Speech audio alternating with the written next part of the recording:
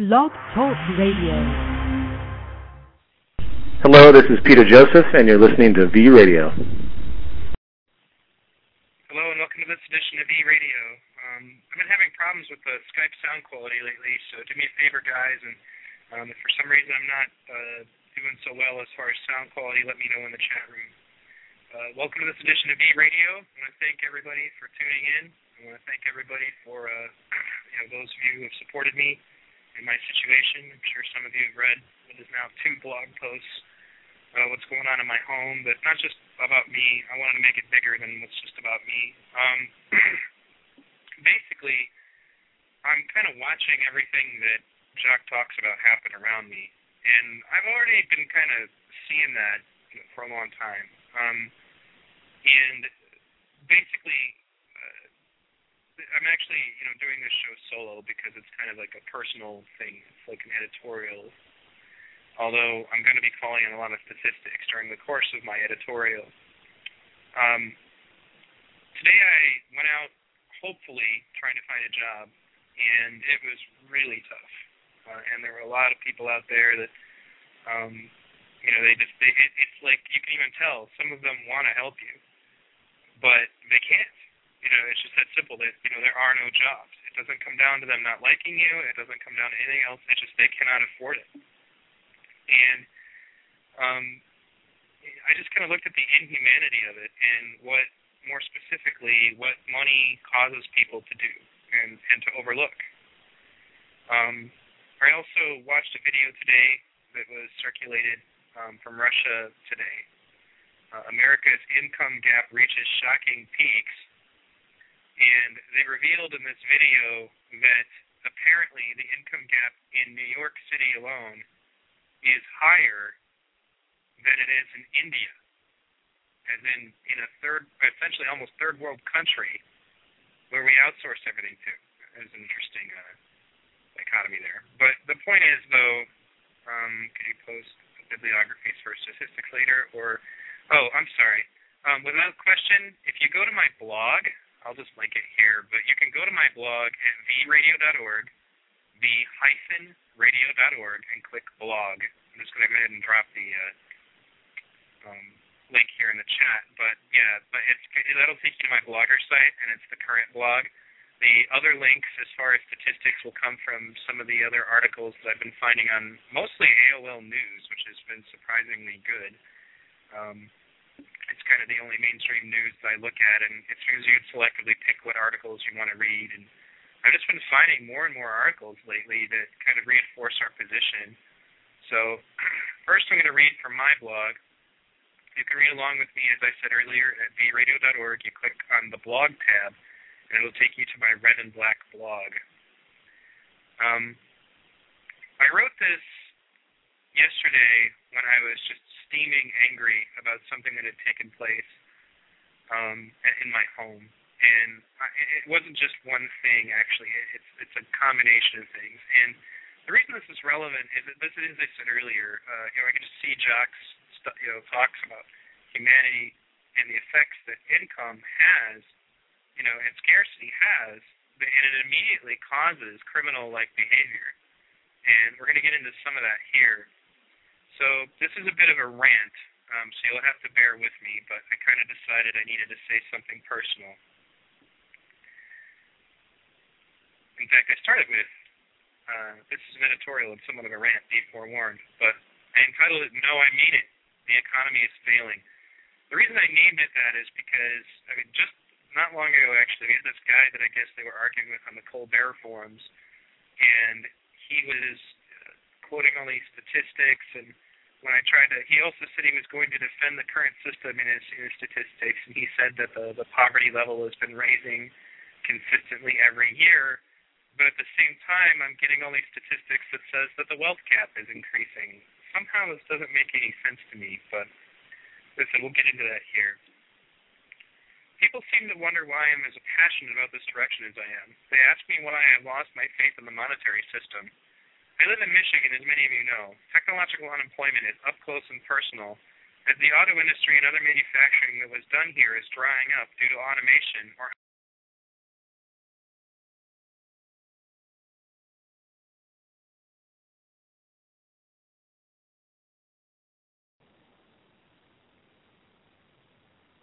Sorry about that, folks. I had a brief moment there where my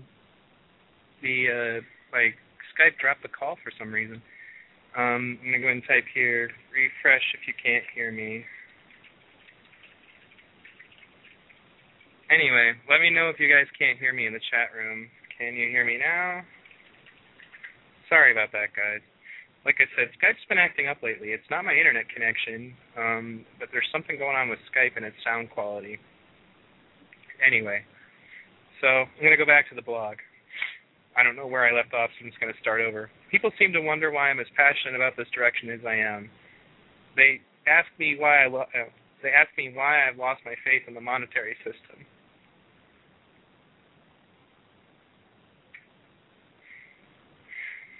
I live in Michigan, as many of you know. Technological unemployment is up close and personal.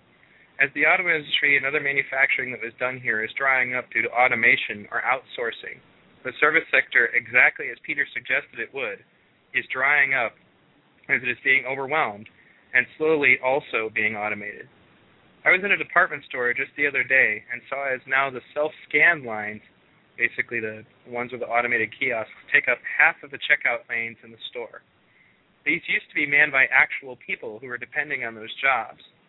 Not long ago, there was a video store in the area. It closed down a few months ago. I had a roommate who used to work there and lost their job because of it. A lot of people blame Netflix for this and services like it, not to mention illegal downloading. But I also saw at that same department store another reason. Technology has allowed them to automate an entire video store.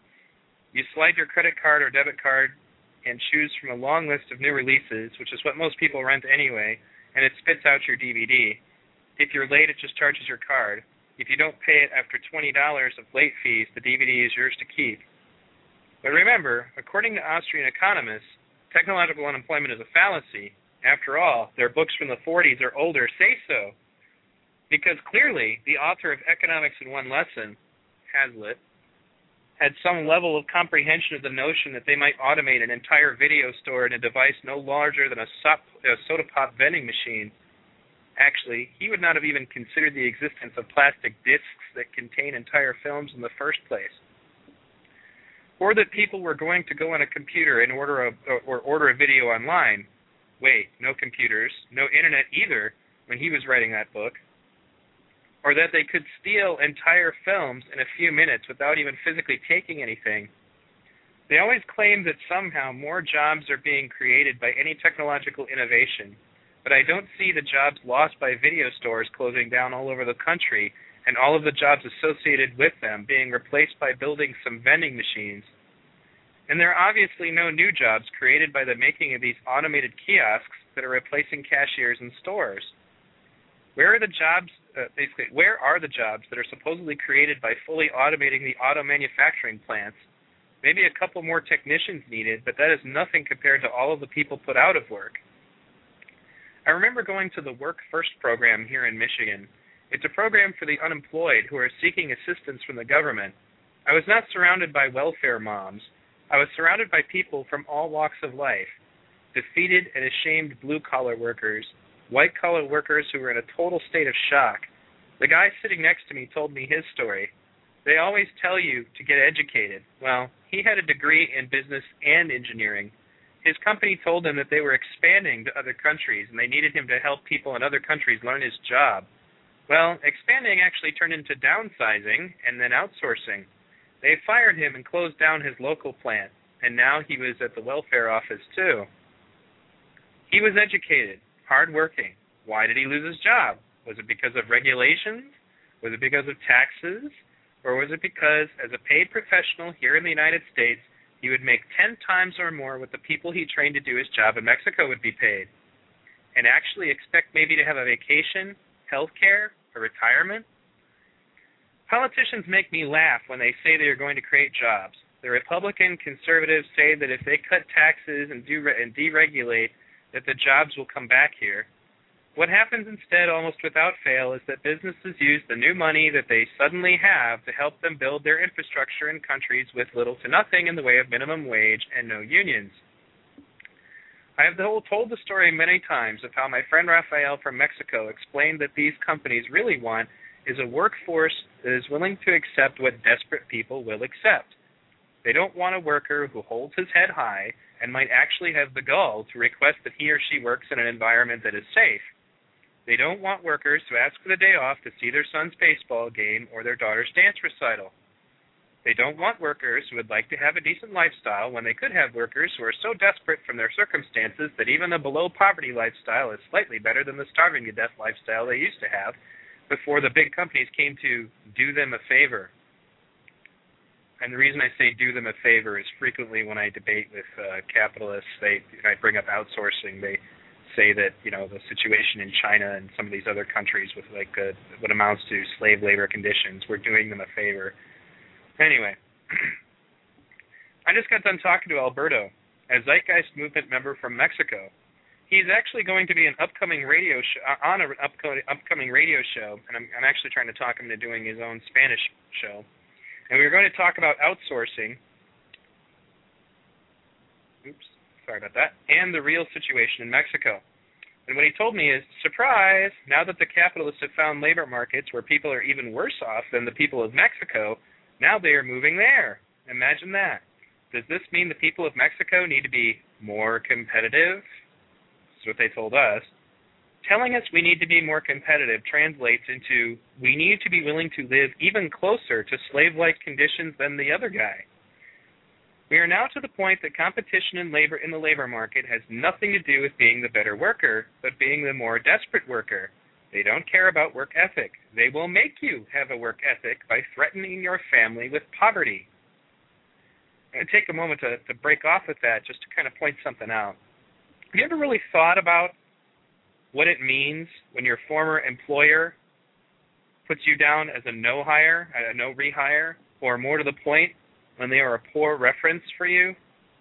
Have you ever thought about what that really means? I mean, you don't really consider it much because, before finding another job was pretty easy.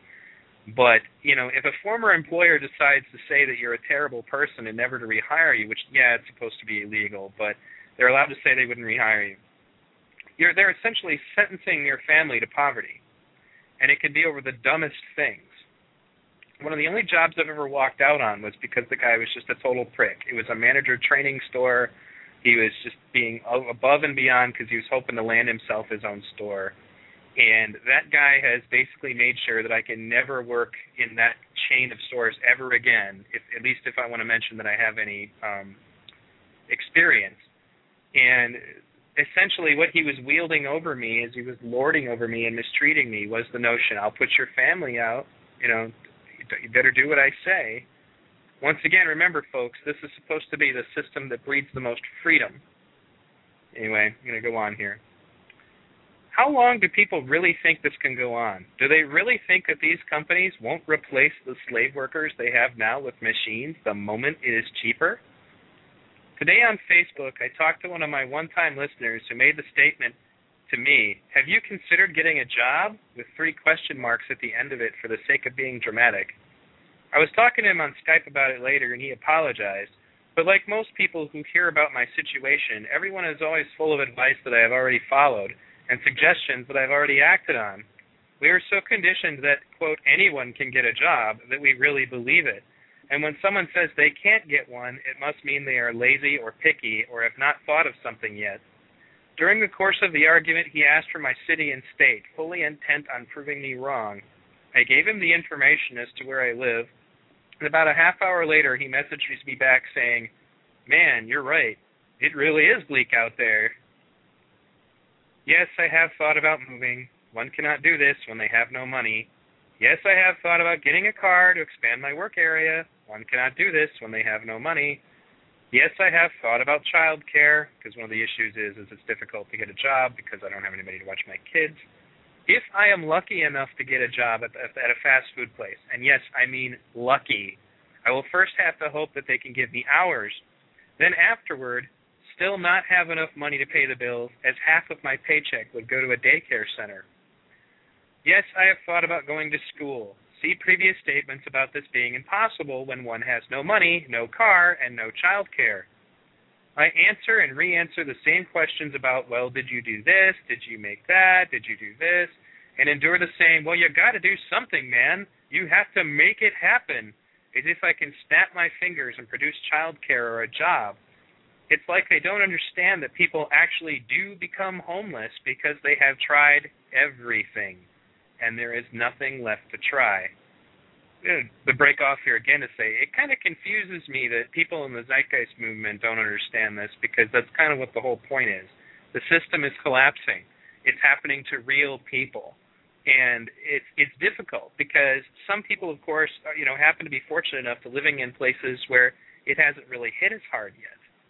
As I've quoted more than once, one of my fellow candidates for Congress at one time pointed out that he felt that the situation in Michigan is just an example of what's going to happen all over the place.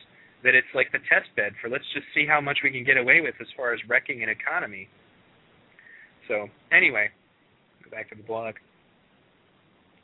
My back is against the wall, and I laugh as people say that Jacques' theories on behavior are bullshit, because I am watching it in my own home. Before my divorce, things were fairly well balanced financially. We had enough of a surplus to cover things if a roommate fell on hard times and could not pay.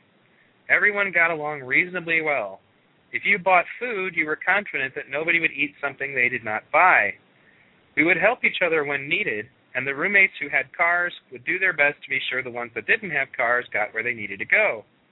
Then the divorce happened, and everything got scrambled. The surplus went away, and it happened right around the same time as an economic downturn. And I watched as everyone's attitude in the house started to change. Theft of food that belonged to other roommates became the commonplace.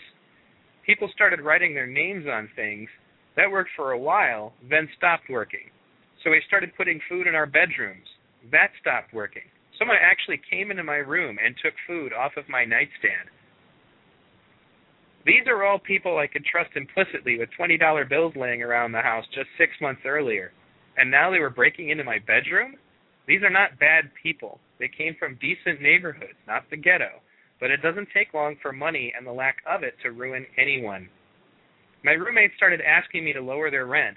I had to pull out the bills and physically show them that they were already only giving me enough to break even, and had only ever been giving me enough to break even. They started to resent me as if it was my fault that they needed to pay rent. They numbed themselves to the reality of the situation, which was that if they wanted to continue to have electricity, gas, and a roof over their heads, that I needed the exact amount they were giving me and no less. This then strained our friendships. Everyone retreated into their rooms and rarely talked to one another. So then as I stated in my previous blog about this, a roommate got an offer she could not refuse to move back in with her father and live rent-free. Remember, I've been posting a lot of links lately about how more and more people are moving in with their parents. Anyway, with her own car and a job provided for her, so she took the bus and left. Her boyfriend was kind enough to offer to stay long enough for me to find someone else, then lost his Walmart job the very next day because they didn't want to pay him disability when he was injured on the job. He is still here and trying to get something else, but in the meantime he is basically just using my utilities and eating my food. I still very much appreciate what he is trying to do, but it is not making the situation any better currently. So then we come to my next roommate. I have known him for about 8 years. He has sort of an obnoxious personality. So obnoxious even that his own twin brother, who is also obnoxious in a completely different way, will not help him whenever he finds himself homeless. We sometimes played video games together, and he was literally lightheaded. We asked him why on voice chat, and he revealed that he had not eaten in a day or so, as the place where he was staying at with his drunk mother rarely had food. So for the second time in my life of knowing him, I brought him into my home and gave him his own room. He tried for 6 whole months to get a job. He was really trying. It just honestly takes that long around here. And he even has a car. Though he did give himself certain standards, like he wouldn't work fast food. But apparently the embarrassment of him mooching off of me for 6 months was not a dishonor to him, but to work at McDonald's or another fast food place would have been. Social stratification. In any case, he did get a job and was a good roommate for a while, a year or so. But he also became the biggest culprit of food theft when things got tough. I had talked to him about the financial situation, and he made it very clear to me he had no plans to move out anytime soon. He was shooting for maybe next year. The various times that the topic came up, he always told me he had nowhere else to go and was very concerned that I might at some point kick him out. So then sometime last month, I get a phone call from an apartment complex. They contacted me as his current landlord to see what kind of tenant he would be. This is how I find out he's considering moving out. Though when I talk to him about it, he lies, and he says he was just looking into it and did not intend to move out. Again, this is someone who was so appreciative of the help I was giving him just a few months earlier. He tries to assure me that it is likely he won't get accepted for the apartment anyway, and that he, of course, will give me at least 2 months' notice before ever moving out. I would also take a moment to point out that this man goes to church regularly and is very offended if anyone ever badmouths Christianity. He preaches to anyone who will listen about Christ and how you should live your life honestly and all that. So today, he comes to my room with a very excited tone and tells me he has great news. The great news is that his approval for his apartment went through and that he will be leaving in 10 days. I ask him how this is great news, and he acts confused, as if I'm supposed to think it is really great that someone who is contributing about 40% of the household income has just informed me that I have 10 days to find a way to replace that income or lose my home. This young man read the book How to Make Friends and Influence People by Dale Carnegie. It is basically a book about how to brainwash and manipulate the people around you to think you are great. What is not good for him is that upon his insistence, I also read a good portion of the book. The more I read, the more I was disgusted, but I decided to study it so I could also know when someone was trying to use its tactics on me. Could take a moment to kind of elaborate on this, because I don't know that I can, just describe it without some inflection. But imagine that you're sitting there and a guy comes up to you and he tells you that he's got great news. He's so excited and hyped. And he's getting ready to tell you, oh, by the way, I know that I'm supposed to give you $300 at the end of the month, but I'm not going to be able to. Isn't that great? He didn't say that, of course. He said it's great news that he has an apartment. And then just kind of, that's why I said it was Dale Carnegie-like, is because he was trying to make it a good thing somehow in my memory that he was stabbing me in the back. Anyway, I'm going to go back to the blog. This Christian and honest man tried to give me the news that he knows full well puts my family in a great deal of danger of losing our home and my children to the state in a positive tone of voice so as to prevent me from realizing he was actually knowingly and willingly fucking me over. I, the agnostic-leaning atheist, who thinks it is silly that Christians need a God to give them an excuse to be a decent person, took him in when nobody else, including his own family, would.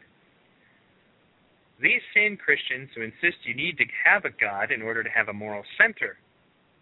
He himself would rant endlessly about atheists. I started to argue with him just a bit, but did not want my children to hear what I was getting ready to say to him. So he told me he was trying to be more courteous to me than some of my previous roommates had been. He was then trying to deflect the blame onto the couple who moved out, one of which was still living there, hoping to find a job so I didn't lose my house. He basically let his pregnant girlfriend move out of state and stayed so that he can try to help me.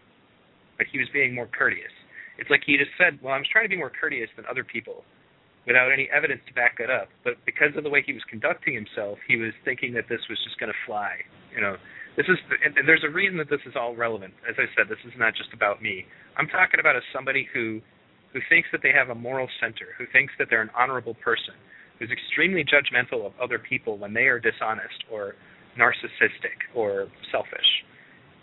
And he has compromised himself because of the financial situation and has even taken steps to brainwash himself into believing that it's perfectly fine that he's doing that. And this sort of sociopathic narcissism is just fluent throughout our system. So, anyway, I let him escape to his room where I imagine he was doing a great job of lying to himself about he had done the right thing by giving me 10 days' notice that he was not going to be paying the rent I was going to need at the end of the month. Then I put my kids to bed and went to the room and let him have it.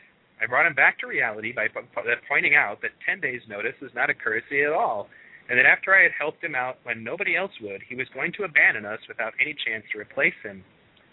I called him out for that.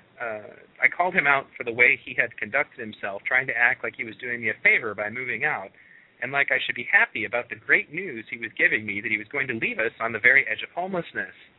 He stood there looking at me blankly and did not say a word. This was probably better, as I think I probably would have smacked him. Then I slammed the door and went back to my own room. Mind you, this is also an example of the money situation affecting my behavior. This is not just, it's like the notion that I would have even gotten that angry at him. What am I angry at him over? That he's not going to give me some fictional pieces of paper? This is what it means. This is why when, for example, in Robert Anton Wilson's books, he calls money bio-survival tickets, and he talks about the psychological impact that money would have on a person because it's linked directly to your survival. Anyway, over the course of the day, I had felt the money having its effects on me as well. I had to stop myself from being short with my children and everyone else. One of my friends wanted to tell me about the exciting new innovations in a video game we both played, and it literally went in one ear and out the other. Nothing that gave me joy was interesting at all anymore. I had a bunch of links open about various things going on in the world that I wanted to read about for possible future radio shows. I found myself deleting some of them out of some sort of feeling that I just didn't care about what was going on anywhere else. My appetite completely failed, and now I am numb. I should have been in bed hours ago. Like I said, I wrote this yesterday. This is the monetary system. Supposedly it is just a means of trade so that we can all trade our various objects for other objects to survive. To me, it just seems evil. So that's just the blog post. One of this, again, as I brought this up, this is not like a pity party or anything. This is about the fact that these things, really are happening. And I don't think that people really recognize that what Jacques is talking about in regards to the psychological impact of money is real. Think about it in yourself. This is the reason it's so compelling to me, is that I'm watching it happen to me. Okay? And can you think of a moment in your life when stress over money-related issues caused you to be short with your children or with your significant other, or perhaps, it has made you, in some other way, stressed out, worried constantly, And I've seen that. This is one of the other reasons it was such a drain on me, is that it was very much a situation where I could feel my entire, understanding that I was even going to be able to exist being completely under the control of the circumstances around me. But I really did not have much, there's not really much I can do to fix them. I'm doing my best. But, people end up homeless. It does happen. And I think that people looking at it from the outside, because they also don't want to believe that it can happen to them, okay? They're always full of, well, you got to do this or you got to do that. They don't want to accept that can happen to them. We just ignore that these people exist. We just ignore that the circumstances that create them exist. And yeah, sure, there are some lazy people who end up homeless, okay? But that's not what's going on here for.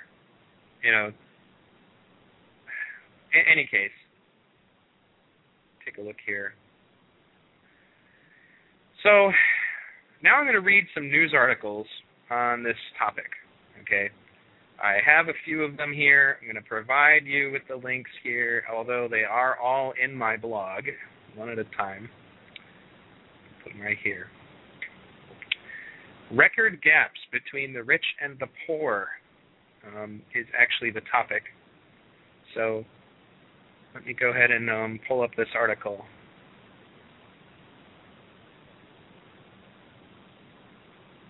Census finds record gap between rich and poor.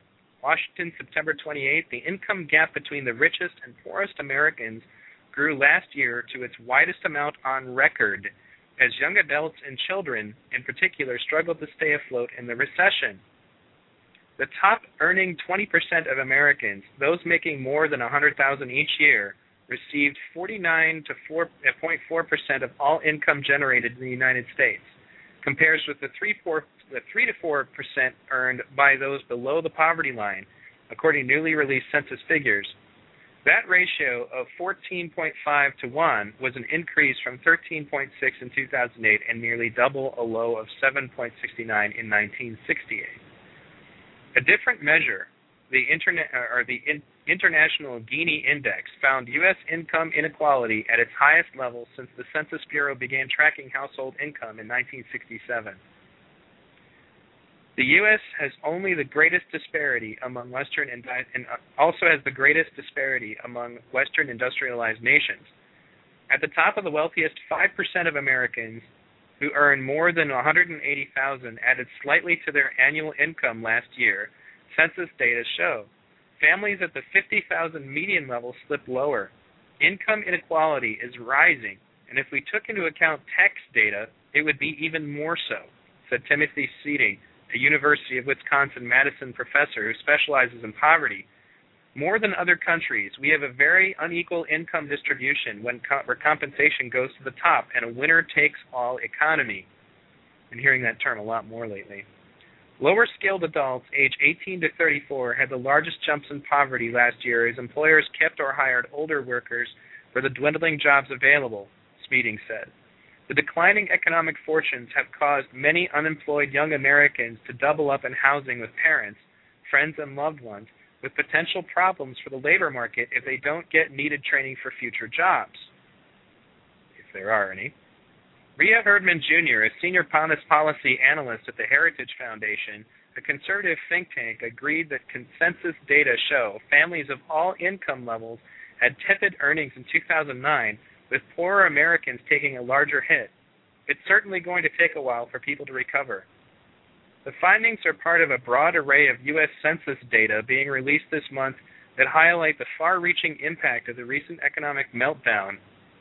The effects have ranged from near historic declines in U.S. mobility and birth rates to delayed marriage and the first drop in the number of illegal immigrants in 2 decades. The census figures also come amid heated political debate in the run-up to the November 2nd elections over whether Congress should extend the expiring Bush-era tax cuts. President Barack Obama wants to extend tax cuts for individuals making less than $200,000 and joint filers making less than $250,000. Republicans are pushing for tax cuts for everyone, including wealthy Americans. The 2009 census tabulations, which are based on pre-tax income and excluded capital gains, are adjusted for household size where data are available. Prior analysis of after-tax income made by the wealthiest 1% compared to the middle and low-income Americans have also pointed to a widening inequality gap, but only reflect U.S. data as of 2007. So let's go over the 2009 findings. The poorest poor are at record highs. The share of Americans below half the poverty line, 10,977 for a family of 4, rose from 5 to 7% in 2008, 6 to 3%. It was the highest level since the government began tracking that group in 1975. The poverty gap between the young and the old has doubled since 2000, due partly to the strength of Social Security and helping buoy Americans 65 and older.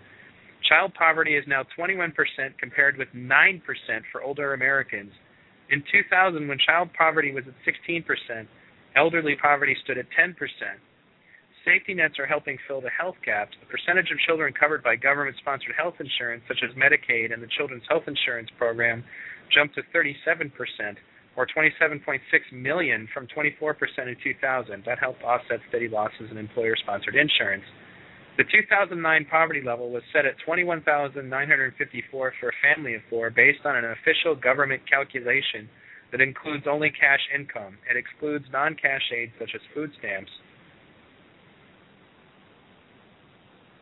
One of the things we got here is Sheldon Danziger, a University of Michigan public policy professor, said while the U.S. has developed policies to combat poverty, it has trouble addressing ever-widening income inequality. Even with the growing federal deficit and previous warnings by former Federal Reserve Chairman Alan Greenspan about soaring executive pay, an Associated Press GFK poll this month found that 54% to 44% most Americans support raising taxes on the highest U.S. earners. Still, many congressional Democrats have expressed wariness about provoking the 44% minors so close to Election Day. We're pretty good about not talking about income inequality. is what Danziger said. Now, the way that article was presented, it's got some statistics in it, and maybe it wasn't as good as I would like. If you go to this YouTube, though, I wish I could play it for you, but I don't have my stereo mix. My stereo mix is not working right now. But one of the things that it says here is it brings up that, you know, in New York right now, you've got people laying on the street, you know, homeless people, and walking past them are rich people who are buying $7,000 shoes. You know, so, right, sorry, somebody was pointing something out to me, but when you watch this video in particular, it definitely covers this, and it throws out a lot of the numbers, but it also goes down there. But so several dozen billionaires make an equivalent of what 13 million full-time workers make. That's just insane. Right. The lucky few are shopping for shoes that are for thousands of dollars, and then just a few steps away from that, you got guys with their, you know, their shopping carts and their, you know, because they're living right next to these people who are basically just walking over them and ignoring that they even exist. What kind of inhumanity is that? What do you tell yourself when you go into a store, you pass a homeless man who's pushing a shopping cart? What do you tell yourself when you walk past somebody like that and you go into a store and buy a shoe that costed you a couple $1,000, or a bag that that costed you a couple $1,000? They actually interview a lot of people here about this, and I got to tell you, I got so angry when I was watching this film, or this video. Largely, I mean, I had just gotten out of, you know, shopping around for jobs. And anyway, okay, one of the other articles I have here is about Generation Homeless, the new faces of an old problem. 22-year-old Tony Torres sags exhausted onto the pavement just beyond a skate park where kids from his affluent Seattle suburb, Bellevue, flip tricks off of ramps to the beat of a boombox. This place is a safe place to hang out until he knows whether he'll get a bed on this night at the nearby YMCA, which donates its rec room as a shelter for young adults at night. His odds of getting a spot to throw a mat on the floor are about 1 in 7. Torres is joined by a few other worn-out, looking young people who sling their packs down and slump against the wall. They've all been on their feet all day, moving from park to park, job application to job application, library to library, anywhere they can hang for a few minutes before being asked to move along. Young adults are now the new face of homelessness. It's a group driven by two large converging forces, an economy that has been especially brutal on young people, and the large numbers currently exiting foster care. Precise numbers are difficult to pin down, but based on a study done before the economy collapsed, an estimated 2 million young people ages 18 to 24 will be homeless nationwide this year. Two cities that are magnets for mobile young adults are reporting surging numbers of homeless young people at shelters targeted at that population. Seattle and San Francisco shelter workers say they are among only a handful of cities nationwide that offer shelter for young adults. We're turning people away in record numbers, said Christine Cunningham, executive director of Roots in Seattle, one of the pioneering young adult shelters in the country.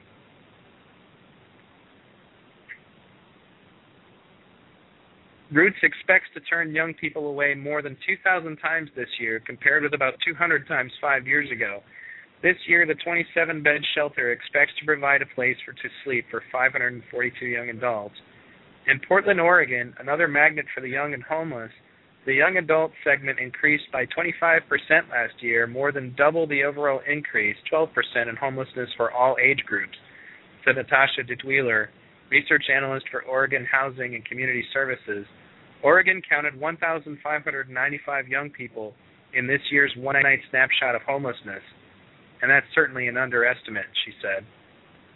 Yet of all the various segments of the homeless population, young adults probably receive the least attention, have the fewest resources applied to help them, and have the least amount of policy advocacy on their behalf, according to some experts. Being homeless is like a picture of someone screaming and no one coming to help, Torres said. Difficult to find jobs. Many people expect 18-year-olds who aren't in school to get jobs and be self-supporting. That may have been possible for their parents' generation, said Rachel Antrobus, director of San Francisco-based Transitional Age Youth Initiative, an agency that works to coordinate services for 18 to 24-year-olds. But that's not actually realistic anymore, meaning it's not realistic to expect these people to get jobs. Unemployment rates are higher among young adults than other age groups. In July, the youth unemployment rate edged over 19%, the highest July rate on a record since 1948. In 2009, 80% of college graduates moved home after finishing school, according to job listing websites, collegegrad.com, up to 77% in 2008 and 67% in 2006. Those without the training and family support of college graduates are hurting even more. The 30-year-olds are taking the jobs from the 20-year-olds because the 40-year-olds are taking the jobs from the 30-year-olds, said Mark Putman, a consultant for Building Changes, a nonprofit focused on ending homelessness in Washington State. These guys are truly employment victims of the recession. Nationally, a wage earner in a family with children has to make almost $18 an hour to afford the average two-bedroom apartment. In cities like Seattle and San Francisco, housing costs are even higher. I haven't even seen $18 an hour my entire life. In Seattle, for example, families must earn more than $21 an hour. California averages $25 an hour for affordable housing. That's out of reach for many young adults, especially those with no training.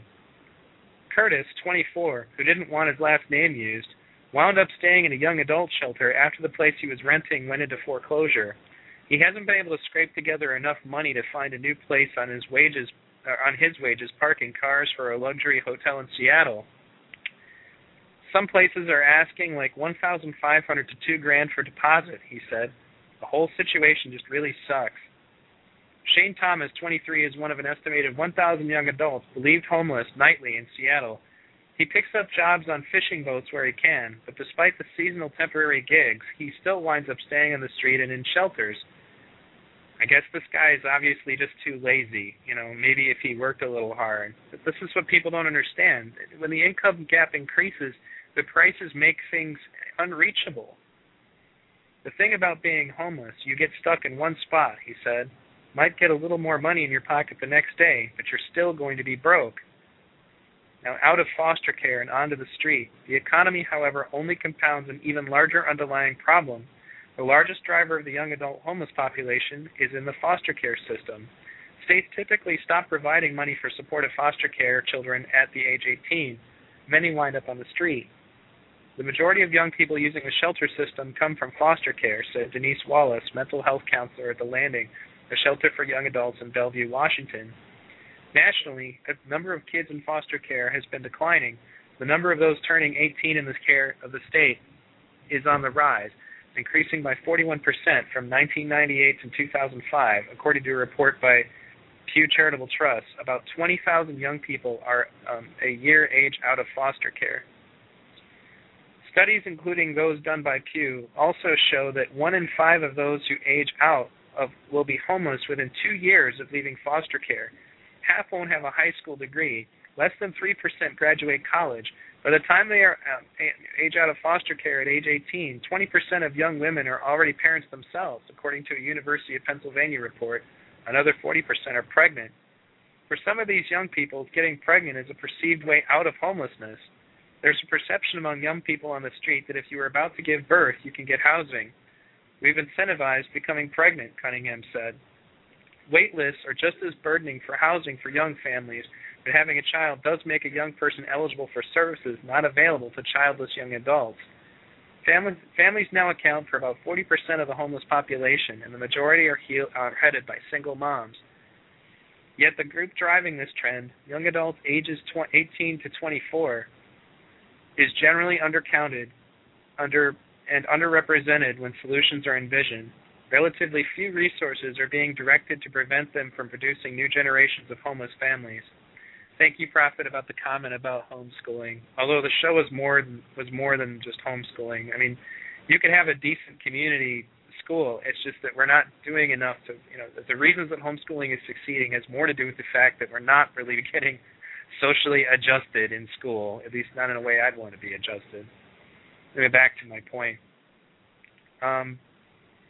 Casey Jackson is part of the problem and part of the solution. At work at a homeless outreach center in Seattle suburb, Jackson shifts her 7-month-old daughter, Tiana, on her hip and juggles a cell phone in the other hand while she fields a call from a scared-sounding mom. The mom has no place to sleep tonight. Jackson is matter-of-fact on the phone and sounds older than her 22 years. She knows what it's like to be staring down a night without shelter. Jackson was homeless at 20. She had born 3 children by 21. One died. One is now living with a grandparent, and one lives with her. She has another on the way as she struggles to make for them what she had ever had, a stable home with a family under one roof. Children born to homeless mothers or who experience multiple episodes of housing instability, couch surfing, staying in motels, or shuttling between households when they are young often mirror that in their adulthoods. Jackson's own trajectory shows how homelessness can pan from generation to generation. She was born in a California jail.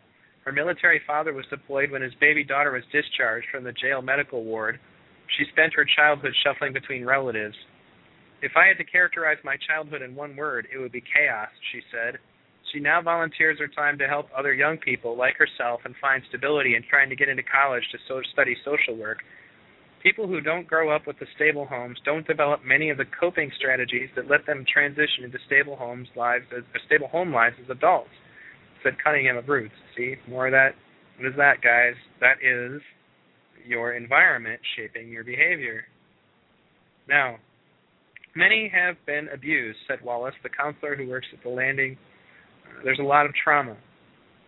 So they get into some of their solutions.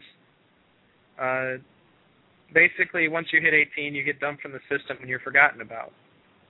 And the fact that that the homelessness thing is rising in young people kind of proves my point. The economy is tanking. The kinds of jobs that people like that would have been dependent on are vanishing at an ever-increasing rate. And it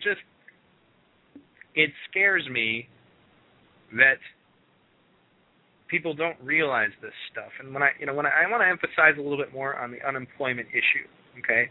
Because people have all these vague ideas about what's going to create jobs, okay?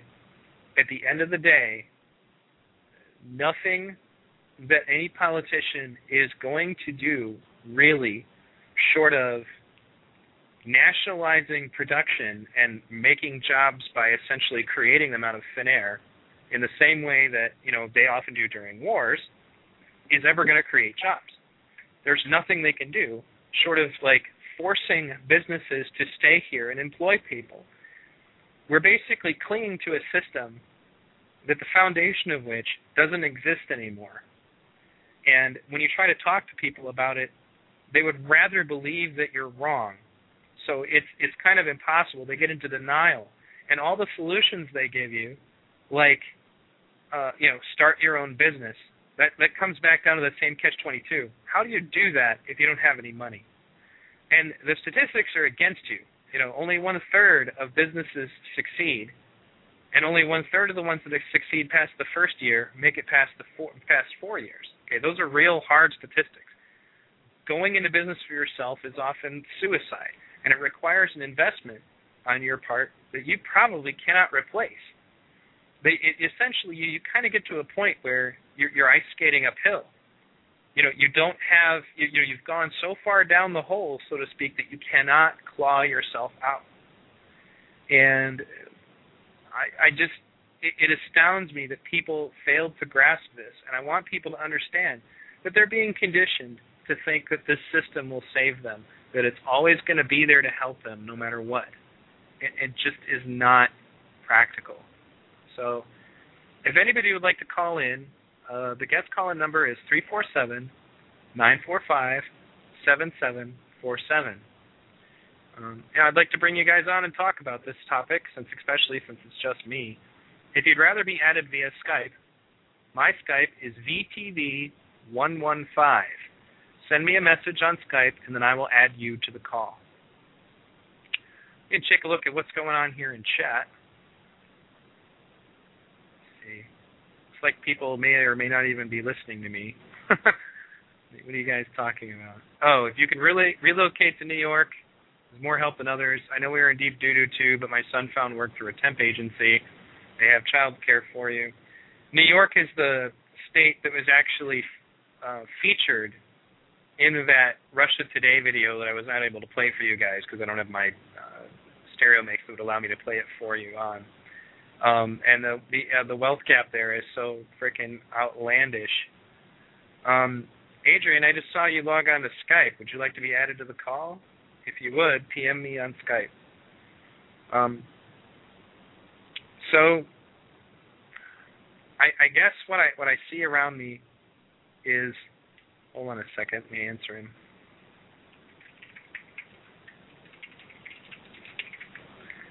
Let me go ahead and add Adrian, I guess. Okay.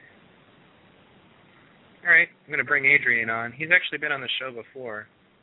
And thanks, everybody, for tuning in to V Radio, by the way. I know that this show has been a bit impromptu as far as the way my shows normally go, but I really wanted to do a show to talk about the reality of what's going on as far as our economy. So let me bring on Adrian, and we'll see what he has to add tonight. Please visit my website, vradio.org, v-radio.org, like V-radio.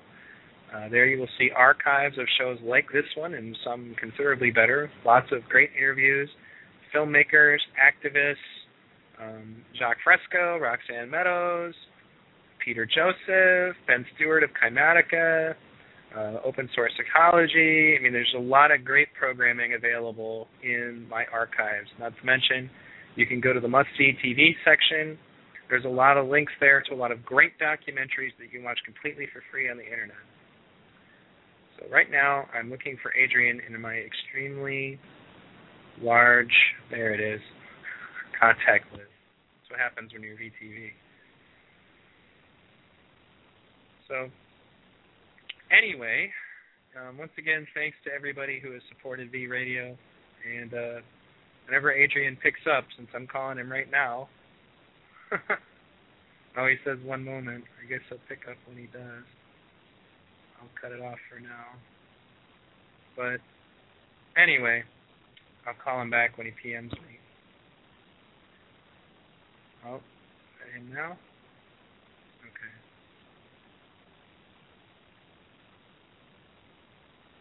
Trying to set up his mic. All right, Adrian, let me know when you're ready. Anyway, I'll look over here in the chat again. I thought it was going to take a little longer to read that stuff, but I realized that some stuff just does not sound as good when you read it. So I don't want to bore the hell out of you guys. People have become very cold to each other. I was talking about Venus Project to a family member recently, was told, there have always been poor people and there will always will be. I nearly lost it. Yeah, you know, self-appointed guardians of the status quo. Yeah, that's, as soon as you say something like that, it's like, this is the reason actually, you know, it's like, oh, you know, that was the comment I wanted to make. Okay. Ironically, you know, I'm watching Russia Today, and one of the things that they described, like, about these people who, you know, these people who were doing so well, buying $7,000 shoes, who are walking over the people who are lying in the street. And it reminds me all of the nomenclature, the Russian elite, you know, that came out of communism, the pigs who changed the rules to all animals are equal, but some animals are more equal than others. From the chat room, not necessarily a call yet, just, oh, okay. Well, Andrew, if you want to come on, let me know. Let me see if Adrian's done yet. I'll give him a call. But anyway.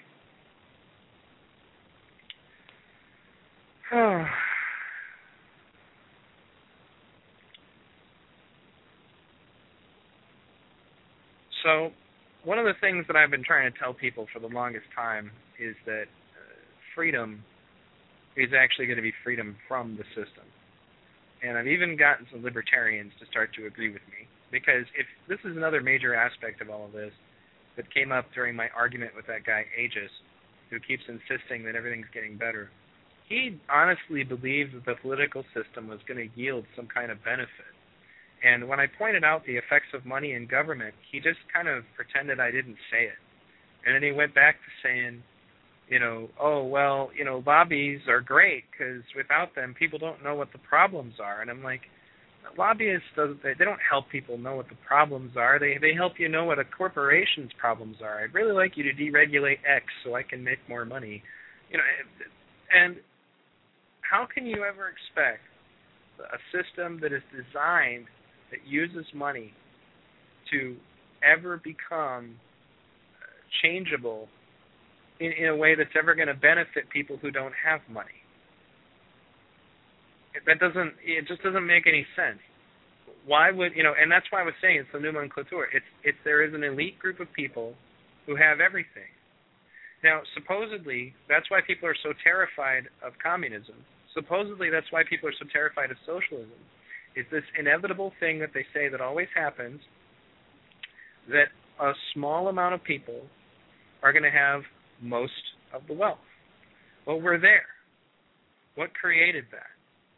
And free market capitalists are going to jump on me. They're going to say things like, oh, well, it's the regulations, it's the taxes. And as I pointed out in my blog, I'm just not buying it. As was revealed in Outsourcing Greenville, it came down to the bottom line. You could pay somebody in Mexico $1.43 an hour. How can we compete with that? The only way we can compete with that is if we are willing to accept the same lifestyle the people in Mexico have, who take $1.43 an hour. Now, some of that is in currency, devaluation. The American dollar is worth some more than the Mexican one. So you do get translated a little bit better. But that's as we pointed out, that fellow from Mexico pointed out to me that now some of the companies are leaving Mexico and heading off to China or Bangladesh or some of the countries that are even more desperate than Mexico was. Now, when is this process ever going to reverse? I don't see it happening. What you're looking at now is that history is essentially, it's like the pendulum between labor and the people who own everything, is swinging back into the position of people who own everything. It's really simple. It's something that politicians don't want to talk about, but it's really simple. It amounts to this. Unions don't exist in third world countries. People who fight for the rights of the common worker do not exist in third world countries. And if they try to, in those countries that are far less civilized, you can be shot. I remember in particular one of the documentaries I played, they gave a clip of, we did what we were told to, that we should unionize and come together and protest. So they just went and went out and hired some thugs and just started shooting us until we went back to work. That's what they want for all of us, people. And that's the reason why I'm very wary of any system or any group of people who try to tell me that outsourcing is okay. Because it's not just about, it's not just, obviously those people need to work too. That's not the point. It's that what they really mean is that you should be in a position where you are enslaved to your employer. And as things get worse, okay, you start to see this. This is another experience I had not long ago, actually. Remember I told you about how your employer can threaten you with poverty? Because that's what they're doing. They're not just threatening your job. They're threatening you with poverty. Okay? One of my former employers, I hired on to work at a 7-Eleven. I told them that I needed 1 weekend off a month. They were already giving me most of the weekend off. They wouldn't give me Sundays off unless I asked for them specifically. And I said, look, I hired on. This is something important. I volunteer for a charity. I need this 1 day off. They agreed to it when I hired on. As we started to work, it became inconvenient for them to find somebody for a single Sunday a month. And I said, look, you remember that we agreed that this is how it was going to be. And the lady, who's got 2 kids, a family of her own, turns and looks at me and says, Yeah, but I also know that you need a job and that your family needs the money that you make at this job. Think about that for a minute. Was I free in that situation? You know, is that freedom, my right to essentially be controlled by this person? It's just like Jacques said in Addendum. The moment you punch that time clock, you walk into a dictatorship. That's why I say true freedom is to get the hell out of this system. Well, Adrian, welcome to V Radio. Hey, Neil, what's going on? Not too much. How are you doing? I'm doing great. Sorry about the delay. I was trying to figure out what was wrong with my headset, and it turns out the headset wasn't plugged in, so I got it solved now. Well, I've been doing radio for a long time, and I have had experience with the fact that headsets do tend to function better when they're plugged in. Yes. So the supporting data that I would have for you would state that it would probably be best to always plug in your headset. Yeah. Well, to expand on the money issues that you were talking about earlier, I'm currently going to college full time. I'm a veteran. I'm using my VA benefits to go to college for free. I'm in there for computer engineering. And just recently, I got a letter stating that they've been sending me extra money. It's been like in little small increments, like $20 to $30 over the course of the entire year. And now all of a sudden I get this letter at the end of the fiscal year telling me that I owe them like $2,000, $3,000. And where am I going to come up with this money? I'm not laughing at you, obviously. No, you know what? That happens in a lot of programs, actually.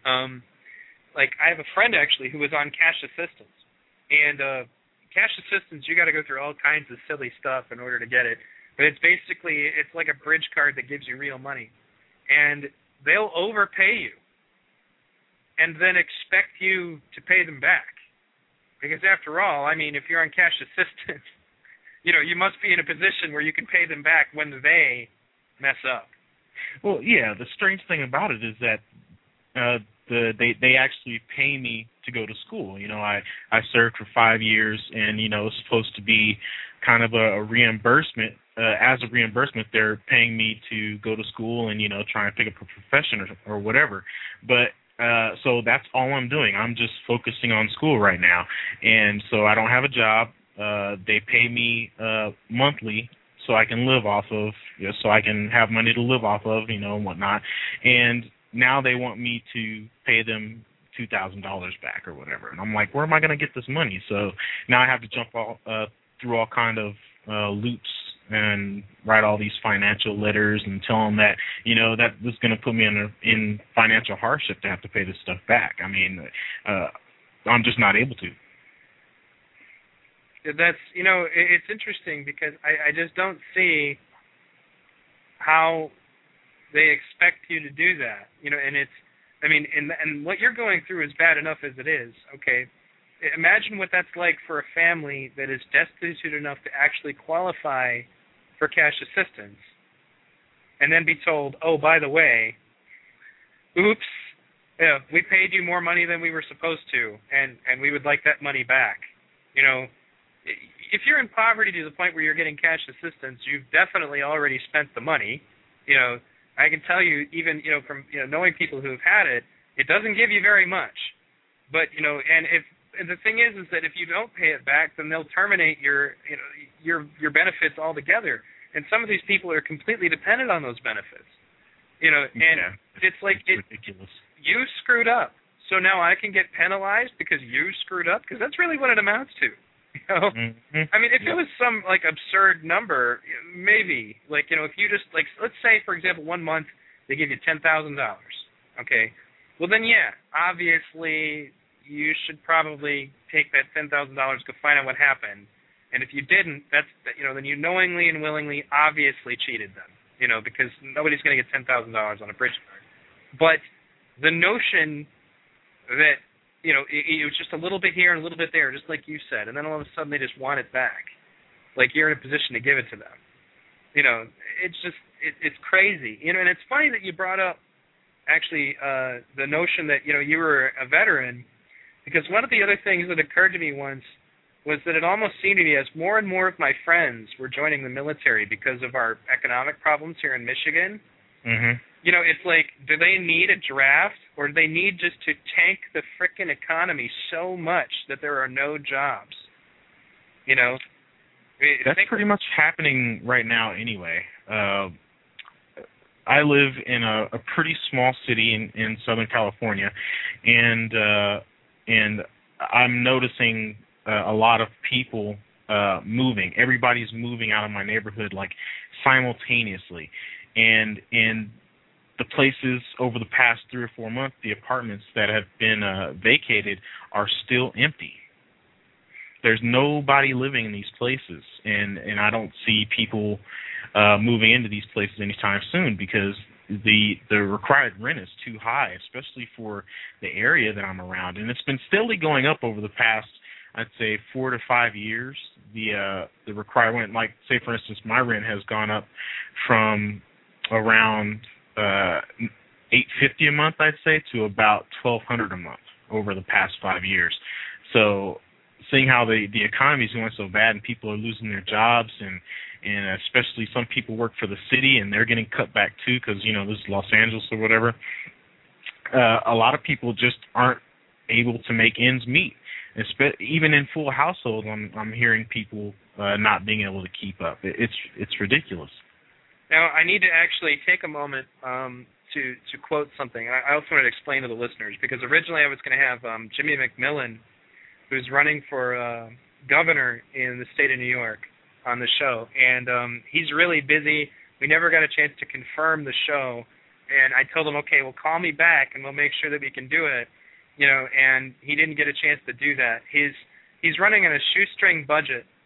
And, you know, obviously running as an independent, well, he's sort of an independent. He created his own party. And when he talked about how rent was too high, I immediately heard his slogan in my head. And it sounds something like this: rent is too damn high. That's what he said. Seriously, dude. Just like in this total, you know, New Yorker, you know, black man voice, you know, just like, rent is too damn high. You know, just old school, you know. And yeah. he said this stuff, you know, and you know, he goes on to explain it. His platform is more than just saying that rent is too high, but what he's pointing out is that rent being high impacts all of these other aspects of the economy, because it raises the prices of everything else. If your rent is too high on your business, you have to charge more for your products, you know, or you can't afford the overhead of operating your business in the first place.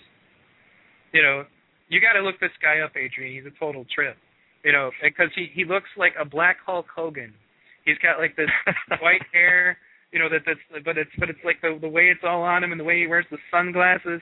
You know, he's really funny. I guess he's had some questionable beliefs in the past about 9/11. So, but you know, still, you know, he went on the governor debates, and he just kept repeating rent is too damn high over and over again. And the rest of the people debating were really boring, but he kind of stole the show, and now he's getting on the CNN and stuff like that. And I'm still hoping to get him on my show. But it's funny that what you pointed out is that the rent is, in fact, too damn high. It's too high for well, what I've noticed, I looked this up some time ago. I'm sure the people in the chat room can correct me if I'm wrong. But the cost of living, the cost of living in the United States has gone up at least 70% in the last 20 years. But the earned wages for the middle class have only gone up like 10%. There's a huge disparity. Now, I agree, and it's like, how do they expect that system to function? Where is that money going to come from? And yes, the middle class is rapidly disappearing. Yep. And you know, why is that? Okay, when you think about it, who benefits the most from the middle class going away? Okay. The rich do. Well, obviously.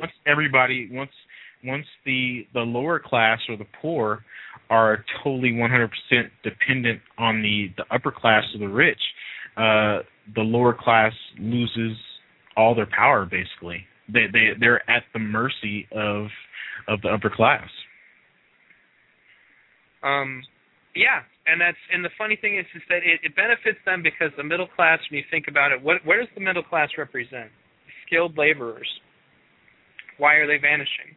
Because skilled labor is being automated, or it's being outsourced to countries where people who are desperate live, and are therefore content to do what a skilled laborer was doing in this country for the prices that, a fraction. For a fraction, for a fraction of the cost. How can we ever compete with that? We don't need to complicate this shit any more than this. It all comes down to wages. And the only regulation, because they keep saying deregulate, that's going to fix everything. The only regulation that would fix this is not something we want to fix, and that is minimum wage. Okay? I mean, mind you, minimum wage has not really been a very big, effective tool anyway, because the Federal Reserve just prints more money and devalues the currency anyway. But still, it's basically ridiculous to think that we're ever going to be able to sustain this system. It's not even complicated, folks. It's as simple as this. No jobs means no money, period. It's that simple. And you can't create more, unless you're willing to live and demand as much from a company as a robot would. Well, just to put it in perspective, back in 1996 when I got my very first job, I was working at my church, and I was making minimum wage, which was $8.25 an hour. Today, minimum wage is $8.50 an hour. It hasn't gone up anything more than 25 cents. Yep. But like I said, my rent has gone over the last 5 years, not the last 15 years. It's gone up in the last 5 years, almost $300. An extra 25 cents an hour does not cover that. No, because, in fact, rent is too damn high. Way too damn high. But you're talking about your buddy running for public office. I was thinking about running for public office in my city, and I was going through the paperwork trying to see, what was required, and it's either you have to put down a certain amount of money to run, or you have to have a certain amount of signatures to run, like 10,000 signatures or something out of the district that you want to run in. Well, it turns out that if I don't get something like 10,000 signatures, somewhere around there, that I have to pay like $2,000 to actually run for office here. So if you're just a normal person that just wants to run and, try and help out the people around you, you have to put yourself in debt or save up like you're going to save to buy a car in order to do so. Now, somebody's asking me a question in the chat. Would I be looking for the V Radio about Sheeple Post? No. The subject of Sheeple is a great show, but the one you're looking for is the very last show I just had. Let me go ahead and tell everybody who missed it, because I know that a lot of people missed my last show with Jacques and Roxanne. It was the best show I have ever had with Jacques and Roxanne, and largely because we did a different method. We used Skype instead of the phone. Jacques was able to understand clearly all of the questions. We covered a lot of things. We covered debunking the BS notion that we're the New World Order. We covered the debunking that idiot who basically plagiarized all the Venus Project's ideas. We covered the silly theory that Jacques working for the UN, and it was a great show. Yeah, it was so ridiculous. I don't know if you've seen that video that guy's parroting around saying that, look, we have proof, irrevocable proof that Jacques works with the UN. And no, I haven't seen that. Oh my God, dude! Some dude, he was in TS3 and he asked Roxanne a series of loaded questions, fully intent on trying to make it look like she was working with the United Nations. We cover it all in my last radio show. You can find it in the archives if you go to vradio.org, v-radio.org. Go to the archives. It's on the very last page of the archives. It's a very good show. We covered so many things, and unfortunately, because Thunder had just had a show with them on it, I think people didn't come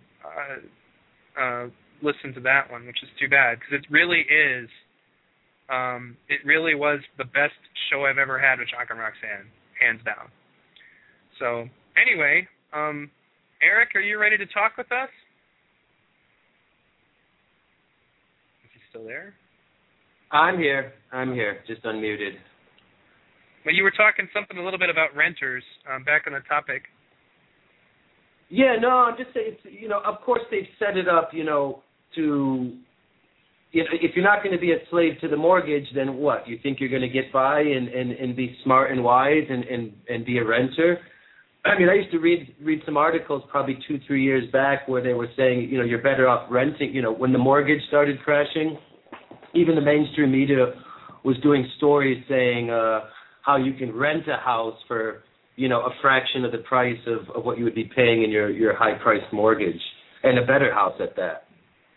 But I guess they've kind of nixed that and cut that out. No, they got to keep up the perception that the economy's recovering and everything's fine. Yeah, and you're not going to get by. What, you think you're smart? What, you think you're going to be smart and get by in the system? No way. Well, that's definitely true. Actually, Adrian, before I forget something, you were talking about running for public office, and I've told a lot of people this. I know that a lot of people in the Zeitgeist movement hate the political system, and so do I. But my advice to you is actually, if you talk to the local Green Party, in many cases they already have ballot access. They've already done what they need to do on a statewide ballot. And in many cases, they'll be happy just to have you. And if you look at the Green Party's, I actually did a radio show about this. If you look at the Green Party's platform, it's the closest thing to the Venus Project you're going to get.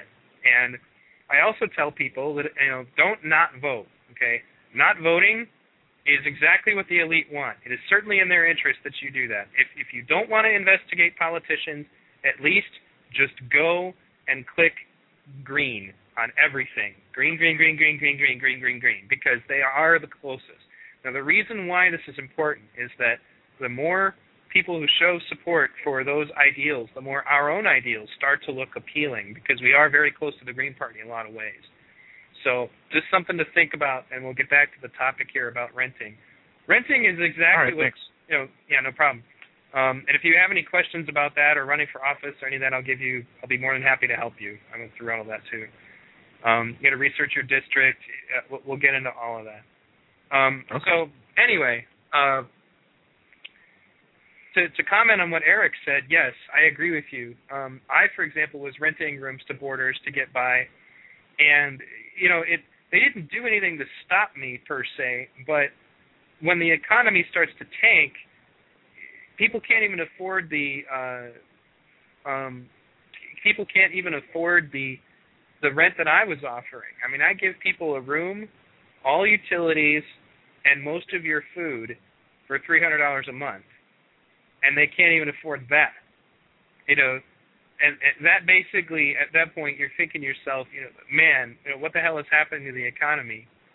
And there are other added benefits, like the fact that they don't have to clean the house. That's my job. And the fact that if for some reason something happens and they can't make the rent, on time, I'm not going to throw them out in the street. But even then, it kind of comes down to it now, is that, as was pointed out in the article about young adults becoming the homeless, is that we're kind of in a situation where you get out of school and you have to find a place to live, and you cannot make enough money to live on your own, so you end up back with your parents, or you end up splitting rent with somebody somewhere else. And that's becoming the norm, and I don't really see how that's going to change. There's no amount of laws that are going to get passed that are ever going to really bring jobs back to this country, other than stuff that is totally fascist in nature. What were you going to say, Adrian?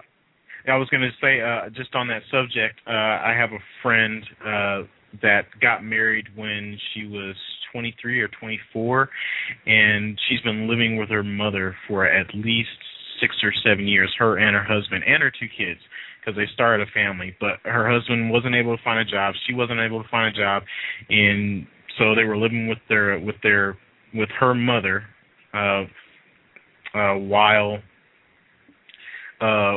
while they're raising 2 kids on a teacher's salary. Her mother was a teacher, and teacher salaries, I'm sure everybody knows, are really, really bad. And, well, I see that the squeezing is just going to keep happening. One of the reasons why people used to have really large families in the old days was because if something happened, there was a larger group of people who could absorb that. For example, in Celtic Ireland, people used to live in clans, also in Scotland. Okay, and if something happened to you, you had not just maybe mom and pop to help you.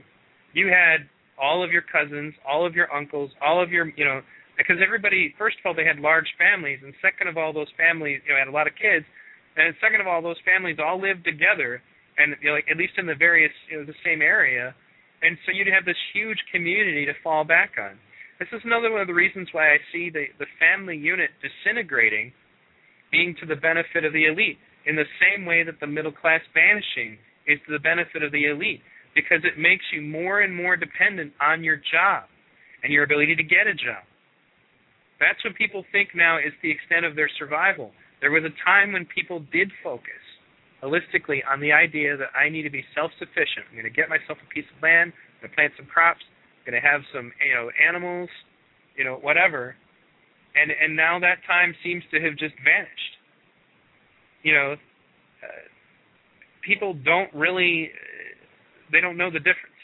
They don't realize that the more dependent they become on the money system, the easier it is for the elite to control them. Now, if you don't have a job, you're dead. But this is the free market system. There's no. If I have a job, I can buy all the goods and services I want. Nobody's controlling me. Right. Until they threaten your ability to buy anything. That's why I was saying I brought up that tyrannical ex-boss of mine.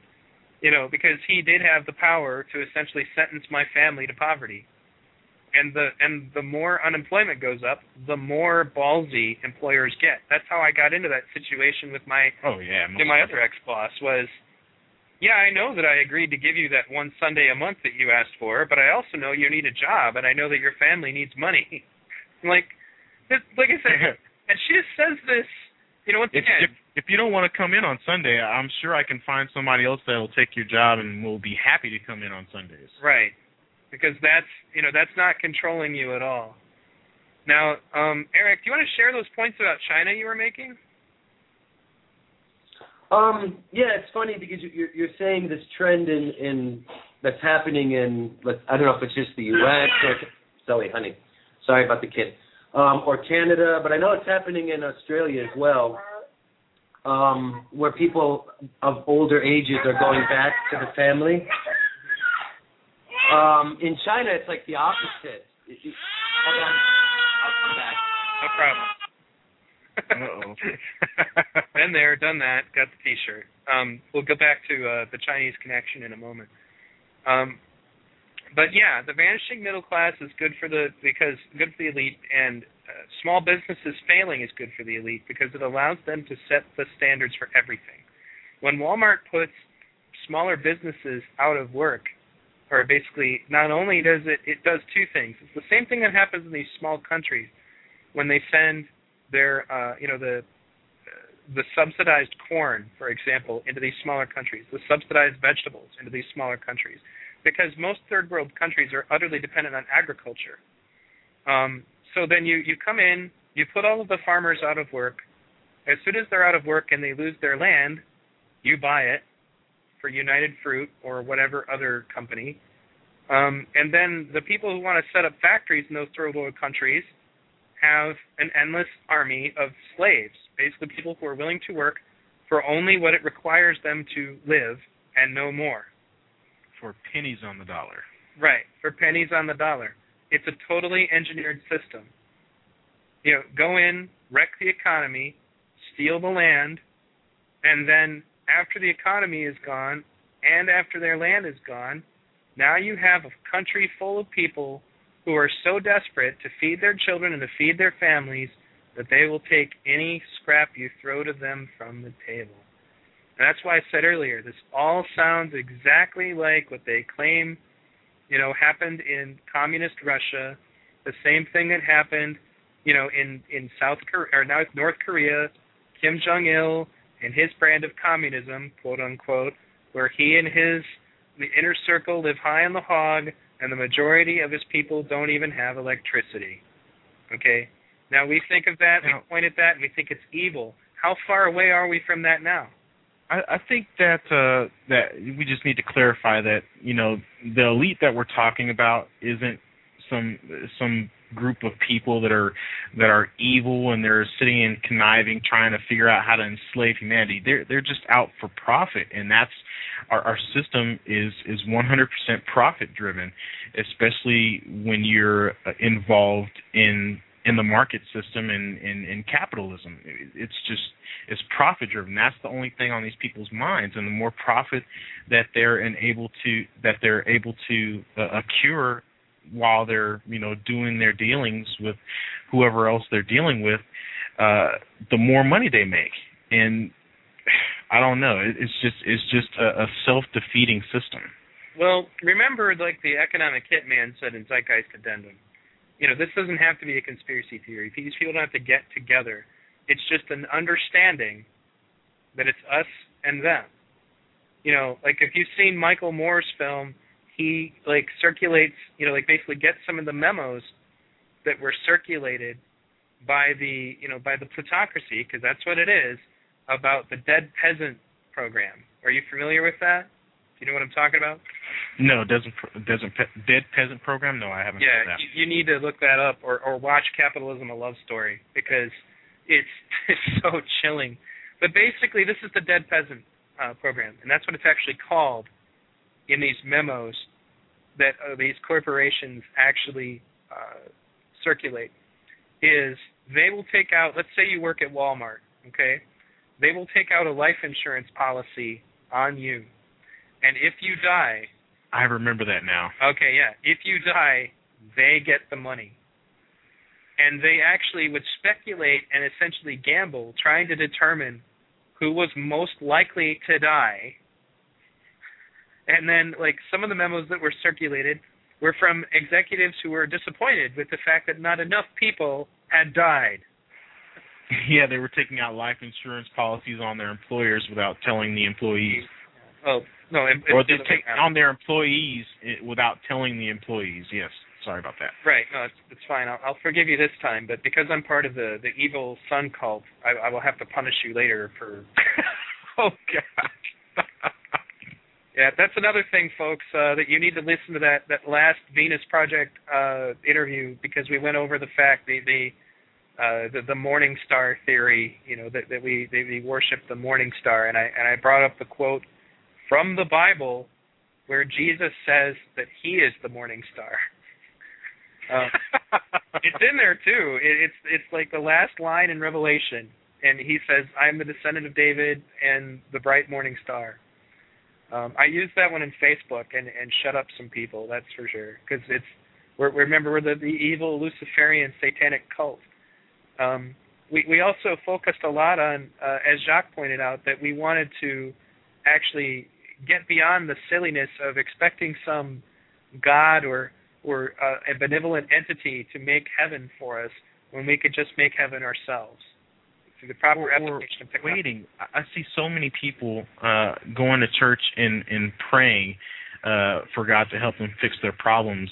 I think that's just kind of a cop-out. I mean, we're just not taking responsibility for the world we live in, basically. That's basically what religion is doing to us. Mhm. Yeah, that's basically what happened to my mother for a while. You get into such poverty, and it's funny how this works, because these people credit God with everything. You know, if you're doing well, it's because God gave it to you. I had to deal with this same stupid argument with my ex-wife, because now she's trying to indoctrinate our children. And my daughter made a comment. Saying, "My imagination comes from Jesus." And I said to her, "No, sweetie, your imagination comes from your mind." And my ex-wife overheard me saying that, and she totally flipped out. And I had to tell her, I'm like, do you really want our daughter to believe that her, you know, that the basic brain function she has comes directly from Jesus? And she's like, well, yes, of course, everything comes from Jesus. And I was like, oh, okay. So I guess Jesus is kind of selective in his, in his imbuing of gifts. And she's like, what the hell do you mean? And I said, well, let's say, for example, there was a science fair. And, the kid who won, was Christian. And he said, thank you, Jesus, for helping me win the science fair with my geothermal power plant project. I owe it all to Jesus. That's very inspiring until you ask the question, why is it that Jesus didn't think anybody else deserved to win the science fair? It ranks right up there with, Daddy, why does Santa Claus hate poor kids?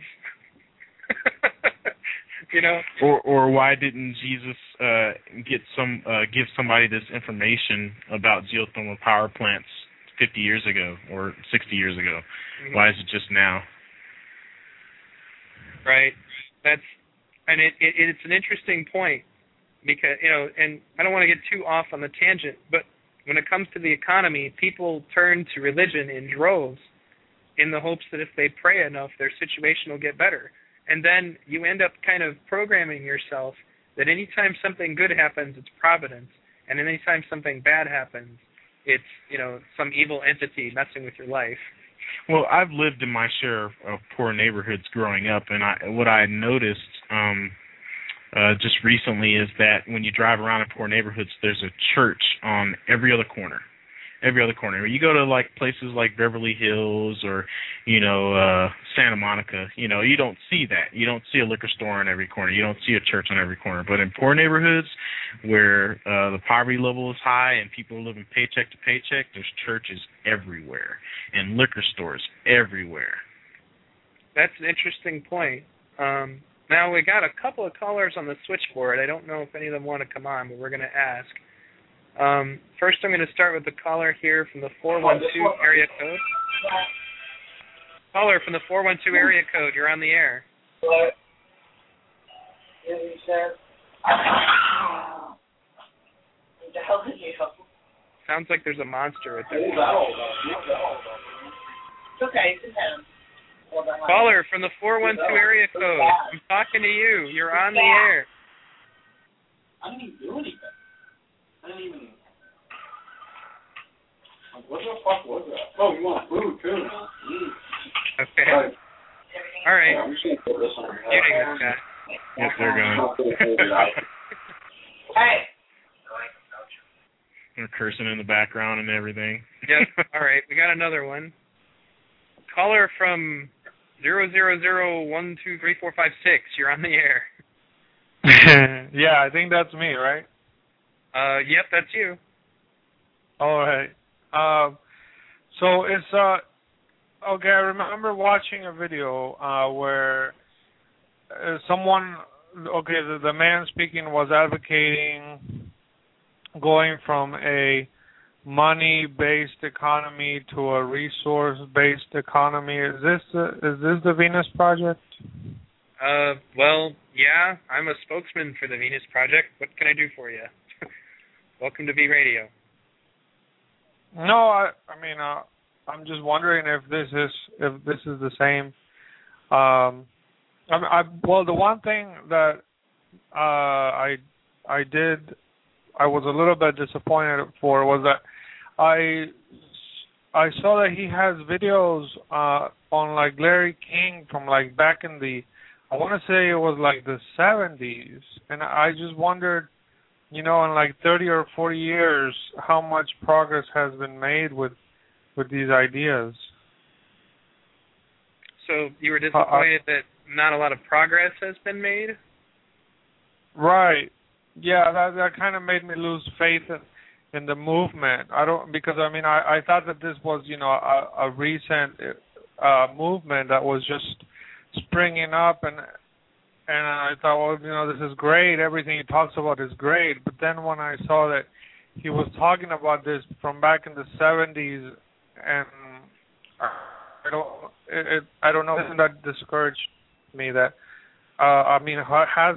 it just seems to me that not a lot of progress has been made in that direction, or am I wrong? All right. No, that's fine. Let me comment on that.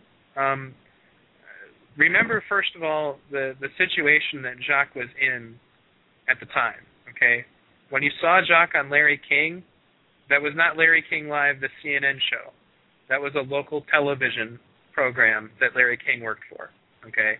That was like the equivalent of going on your local station, which was much less of a big deal back then because there was no universal stations that people watched. You watched whatever was in range of your television, okay? This is a very different world. Yep, no cable TV. Right. The Internet changed everything, okay? Peter Joseph, having a following from the first Zeitgeist film, gave him a sounding board essentially to introduce this concept to a great deal many more people. If you think not a lot is getting accomplished, I would go back and listen to the last show that I just had, where Jacques and Roxanne gave a lot of the details of the kind of people that were listening to them about their idea. Okay, what you have to remember is that the reason it's taken so long is because a lot of things have changed in this world because of the Internet. Okay, the Internet has allowed us to reach people, who we never could have reached. I have friends all over the world that I would have never met back during the 70s. There's no way, for example, even people within the United States. I probably never would have met Adrian if it weren't for the Internet. I certainly wouldn't have met Eric, the other guy on the call who's currently dealing with his child, because he lives in China. How would I have met him without the Internet? I wouldn't have. Okay, so now the reason that this is relevant is that Jacques has been trying to get this idea out there for many years. But the means by which to spread information, that's why this is what we call the information age. The means by which to spread this information did not exist. Zeitgeist Addendum as a feature film would not have been possible during the 70s. The only reason it's even possible now is because Peter could distribute it on the Internet. Okay, the Internet has changed so many things that it used to be very easy for the elite, so to speak, to squelch. Okay, and when I say the elite, once again, disclaimer, it's not about a conspiracy theory. We do know that there are rich people who understand that in order to stay rich, the poor need to stay poor. So, and they kind of work together to some extent. That's what a cartel is. I always use the example of the oil companies. How, remember the gas shortage, quote unquote, when they're reporting record profits, yet they're charging us this ridiculous amount of money at the pump, but they're only competing by maybe 2 or 3 cents. That doesn't happen by accident. The oil companies got together and said, hey, our commodity is not just something people want. It's something people actually need. The entire economy is totally based on us. Why don't we all just get together and raise the price of our commodity to the point where, let's test it out. Let's see just how much we can really make people pay for gasoline. And that's what they did. Now, to get back to your point, though, caller, does that make sense to you? Do you understand why it took so long for us to get to this point where it's easier for somebody like Jacques to get his ideas out there? Yes, I understand what you're saying. I thought that was I didn't realize that was only a local station, so that's different. So, I thought that he was discussing these ideas on national TV for 40 years, and in 40 years were, pretty much at square one. That discouraged me. But no, that's it's okay. different if it was. But yeah, it local. is. It was just the local TV station in Florida. Okay, right. And yeah, I understand what you're saying about the Internet changing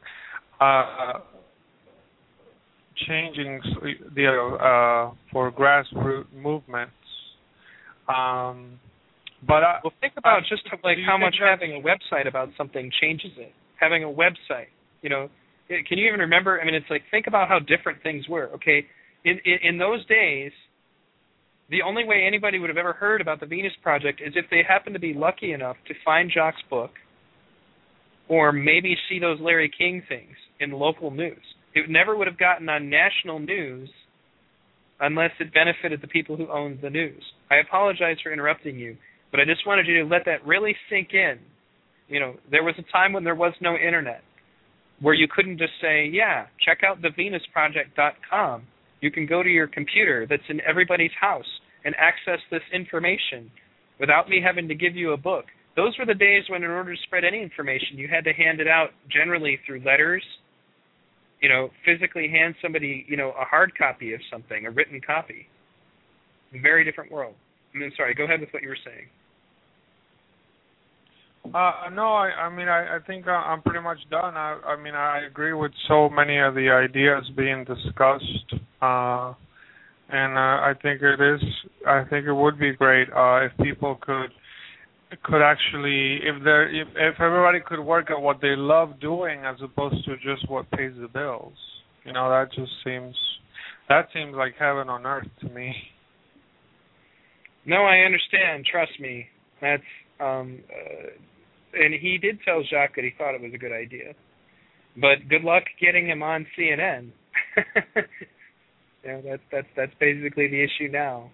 So, but anyway. And especially not on Larry King, right? He's gone now. Well, it's possible. We'd have to bother the hell out of him, but I doubt it. Major networks would have to. This is another reason why when these guys claim these New World Order conspiracies, I laugh at them. Because if we were really bankrolled by the Rothschilds or whatever other random conspiracy theory they came up with, why the hell are we... I'm sorry, go ahead. Adrian? No, that wasn't me. Yeah, that wasn't me. I was just saying we'd be all over everything, all over TV, all over the front page of MSN.com. We'd be on the front page of everything if we were bankrolled by these people. Like WikiLeaks. Yep. I'm not. Well, I still think WikiLeaks is well-intentioned, but yeah. Now, Eric, are you finally back enough to explain your point about China and the way the culture was changing? Yeah, I was saying, you were talking about how in the old world, or whatever you want to call it, people had big families and they lived together more. And that's true, like trends culturally. You just go back a few generations, and our families, we were much closely knit, whether you lived in the same house or not. It was, we didn't have this spreading out of families like we saw over the past, let's say 50 years in North America. And in China, up until recently, it was, it was the old way. You got married, and basically your mom and dad of the husband would basically give you a new floor of the house to bring your wife back to. And you had your cousin and aunts, and you're all living in more of a communal type situation. And what happened in North America is, I guess it was pretty much after World War II, we developed this culture of, you're a loser. You live in your mom's house or something. You're such a loser. And now it's funny because we're going back that way, but now in China, people are, young families are trying to break away from living with the grandparents, the in-laws and whatnot. Because, everything's really good right here in China now, don't forget. Yeah. The bubbles only exist everywhere else. If you watch the news on the CCTV, what they call it here, China Central Television, the only bad things that happen in China are natural disasters. All the bubbles and the economic problems exist outside, and China is just, it's great. They're the winners. That's what they're selling to people here. So, they're just, the past year alone in Shanghai, I can't even tell you the numbers of Porsches and Ferraris and just these exotic cars I see springing up everywhere. Everything's great here in China now. Like the only place. Yeah, it's funny that you say that because somebody who heard about my situation had suggested to me that I should become a language instructor in China. And, yeah.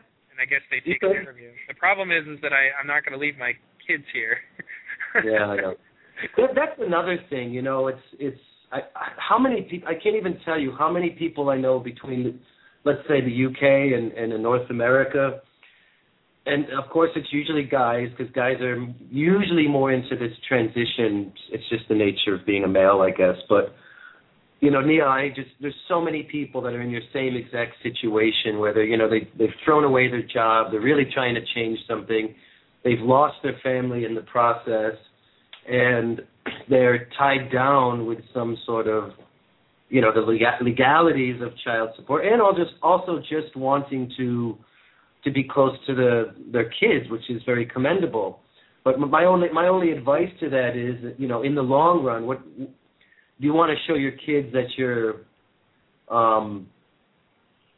you're getting more than just getting by in this society. I mean, it's a tricky situation, and I don't know what kind of advice to give to that, but it's very terrible to see how many people are of this new consciousness, whatever you want to call it, and they're trapped in this divorced child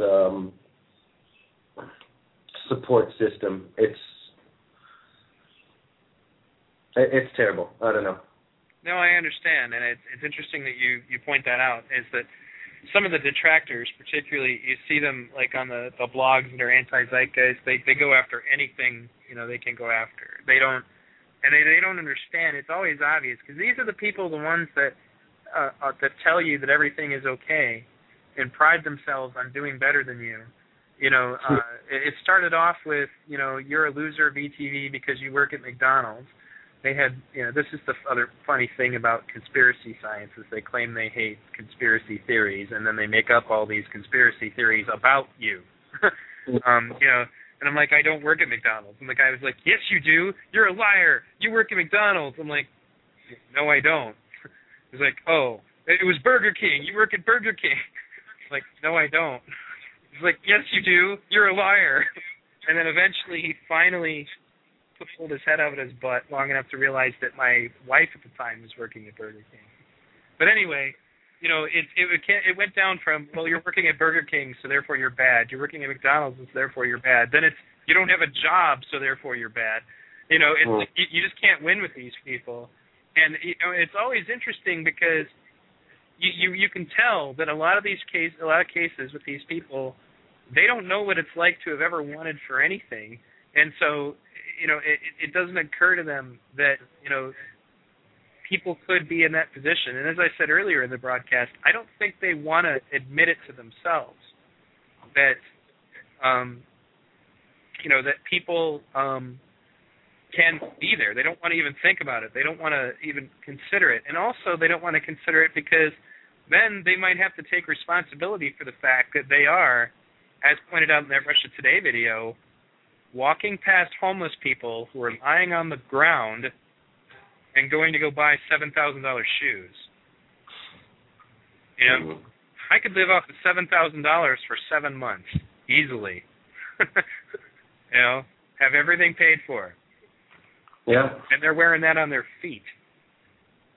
Well, the whole loser label is another very, very American kind of cultural trait, by the way, I noticed too. I mean, people don't use that sort of term for others so much if you're a loser because you do this or that. It's very status oriented and very, very American, I've noticed.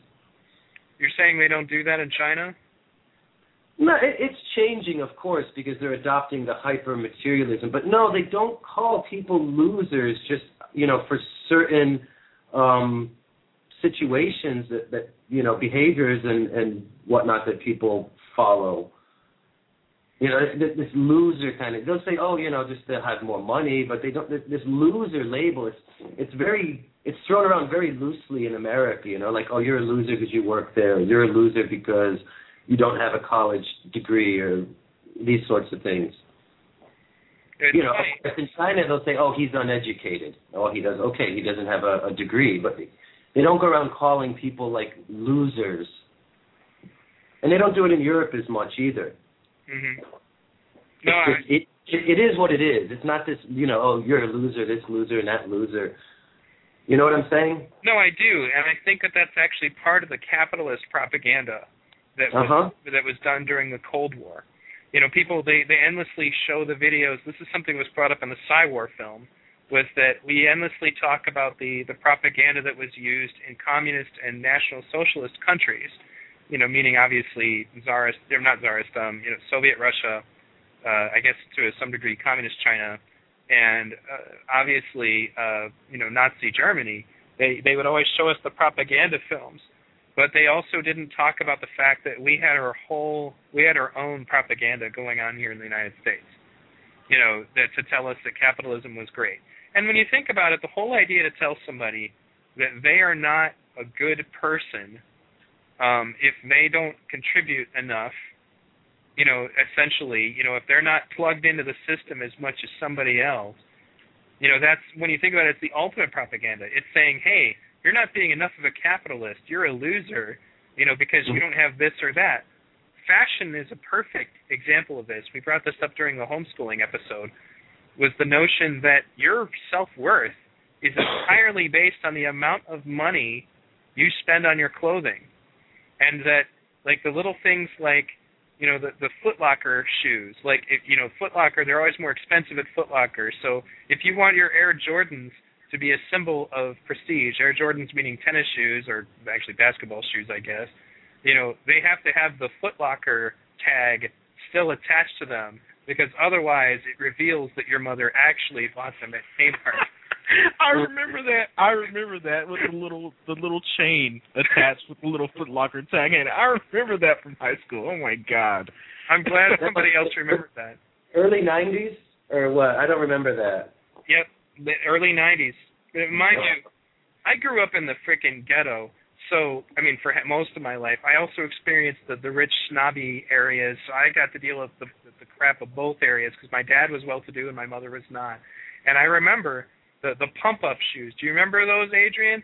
Yep, in the tongue, you press the little ball or the basketball-shaped thing in the front, and you pump up the shoes, and it makes the shoe fit a little bit tighter when you play basketball. And they costed $120 frickin' dollars. And in my area, gangbangers, they may not be able to afford a pump shoe, but they can certainly afford a 38 or a 45 because they're drug dealers, and they'll just shoot you for your shoes. This is how crazy the fashion thing gets.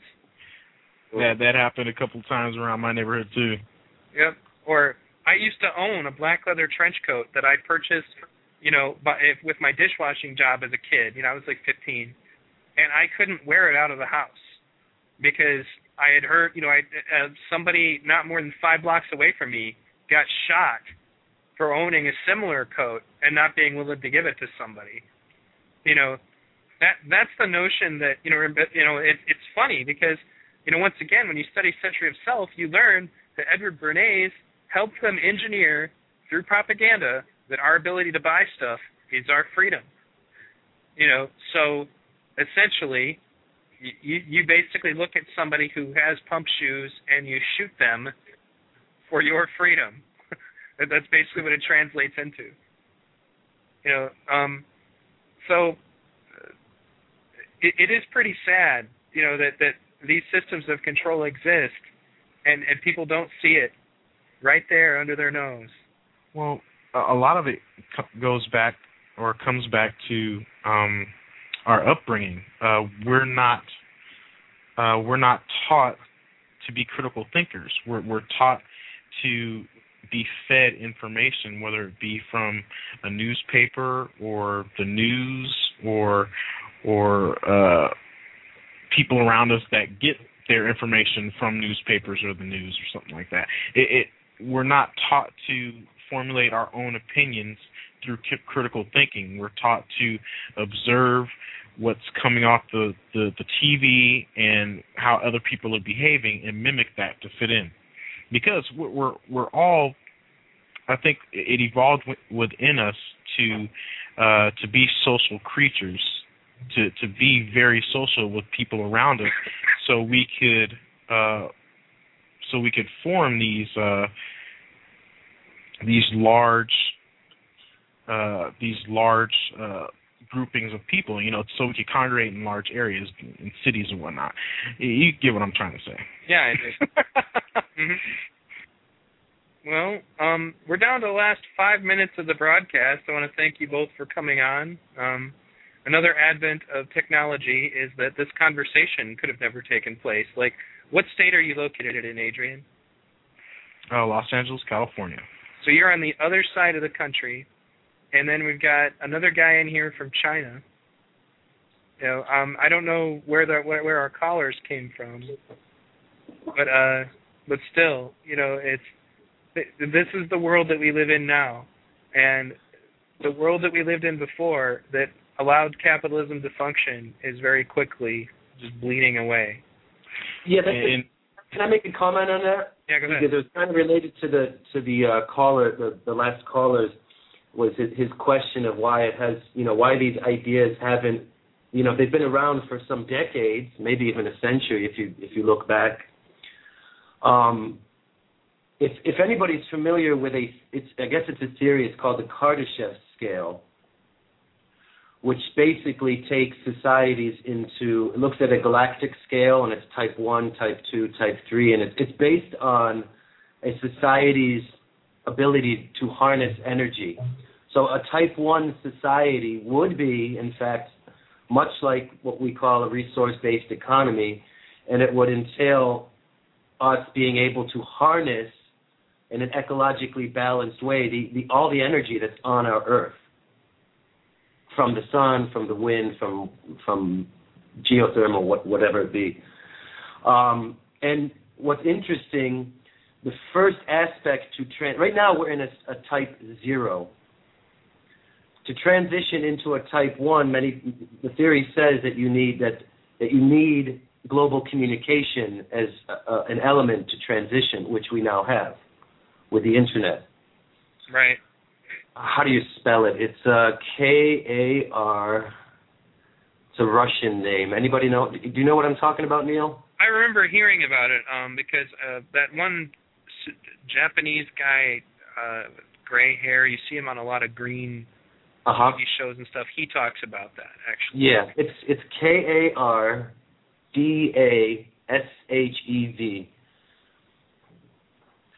But yeah, it's pretty interesting, and it's pretty much, people are saying, scientists and social engineers are saying that we are on the verge of transitioning to a stage 1, and the scale even says that it's probably the most difficult. The most dangerous. To make. Yeah, I mean, we could blow ourselves up. Mhm. Well, yeah, he was saying that that's the reason. That's probably the reason why we haven't detected life anywhere near us out in the universe, is because a lot of civilizations don't make it from this transition from type 0 to type 1. Yep. Now, what were you trying to say before he brought that up, Adrian? No clue whatsoever. No, that's fine. But no, I understand what you mean about those transitions, because they are really dangerous, and I that's kind of what I see now, is that we're stepping into an interesting uncharted territory. As Ben Stewart from Kymatica and Esoteric Agenda, when I interviewed him, about his Hanged Man project, he said that people are better to, basically they're more willing to stay here with the status quo system that we have, because to move out of it would move them into uncharted territory. And they know that they're doing at least okay as things are now. They know the rules of the game. They're scared to learn new rules. Mm-hmm. So the problem with that is the rules of the game aren't in their favor. Yep, and they don't realize. The game are heavily weighed against them. Yeah. Just as Douglas Millett, like when he did his presentation to the humanists, one of the ladies there was a socialist, and she pointed out that we're all told that it's okay because everybody has a chance to be rich. All the people who are rich, well, they worked really hard, and if you work really hard, you can be rich too. And they don't tell you that the statistics are not in your favor. You might as well play the lottery, because you're just as likely to win as you are to become independently wealthy. Well, they only show the great success stories, like who's the director that has all these movies that coming out recently? Why Did I Get Married? Things like that. Well, he hold on a second, Adrian. We're down to like the last 90 seconds. Just want to let all the live listeners know that this conversation will be left on the archive. Thank you for tuning in. Please visit vradio.org. And now, continue with what you're saying, Adrian. What I was saying, this guy, he used to live in his car, and now he's this, famous director. He has all these contracts for making movies and doing plays, things like that. So he went from basically rags to riches. But what people don't realize is that for every one of these success stories, there's 1,000 or more stories that never got to the success point. They just stayed in the rags area. They never got to the riches. They just stayed in the rags.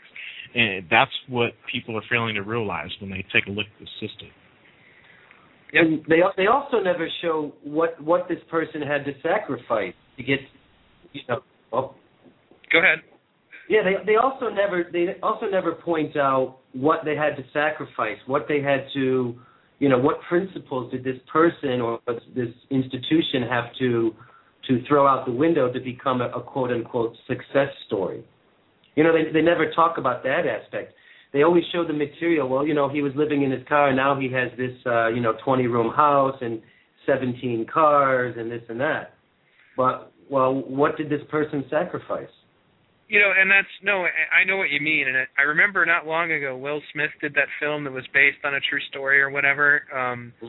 Is that what you were bringing up, Adrian? Is it kind of like that? I mean, you know what I'm talking about? I can't remember the name of it, but it's about this black guy, and he was having trouble getting a job, and and they just make it this really big success story, and they leave out the fact that in order to be able to do what he did, he got a lucky break.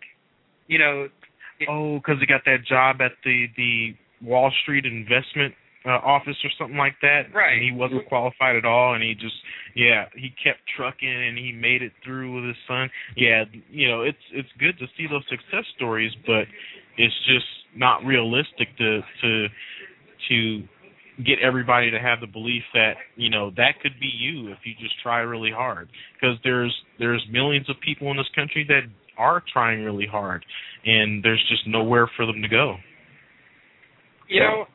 And I think that it's not to take away from what that guy did, but it's just like what those films do and those stories do is they serve us to essentially perpetuate this notion that if you work hard enough, you'll be fine, and they leave out what could have happened. Because for that one guy who managed to get into that investment brokerage job, how many other guys who ended up homeless stayed homeless? Well, it's obvious. Well, it's obvious just by looking at the long line that he waited in when he got that job, when he went in for the interview. I mean, there was like 100 people standing in line for that one position, and he got it. Yep. And it was all because of things that he did to stand out, like being able to solve the Rubik's Cube really quickly, things like that impressed them. This is another problem that I see that has to do with the politics of the situation that I don't think people recognize, is that, like, for example, this guy just, like, blew up the blog sphere of the video game creators because there's a disgruntled employee who just found out that he's going to be laid off. So he created a blog, like an alter ego, so that he can tell the truth about what's happening at this company called BioWare. And BioWare currently has the new Star Wars game coming out, so a lot of us were watching it. But the thing is, though, is he tells the story that you so commonly hear, which is that the people who were promoted within the company were not promoted on the basis of their competence. They were promoted on the basis of their ability to kiss ass. I mean, I hate to say it, but it's that blunt. And looks. Looks also is a huge thing. Yep. And if you're fat and not so attractive looking. Yeah, you better have a glowing personality, like me, for example, because I'm fat. But the issue, I mean, the funny thing is, I still get the girls, and it's because of my glowing personality. No, it's when you hold up those big two-handed swords. The girls love that. Oh yeah. Because compensating for something. Yep. In any case, we're not going to in any way point out the irony that there's a certain racial profile going on here that you're challenging my size, and has nothing to do with anything, right? Your size? What are you talking? I said holding up a sword. What are you talking about? Right. Of course. Never mind. I love that stuff. Anyway. Well, that it's how you were talking about how they leave this aspect out, and it's the same thing with economics, where they the argument about how competition drives development. Which, okay, yeah, if you take it on the basis of that, you're right. But it doesn't go further enough and say, well, okay, let's compete. And what does it always result in? It results in monopolies. It results, in for our company to be successful. Okay, great. What does that mean? We must destroy every other company. Right. So they never like to talk about that side of it. They say it. Okay, which they're correct. Okay, yeah, competing. I can see where they get that assumption.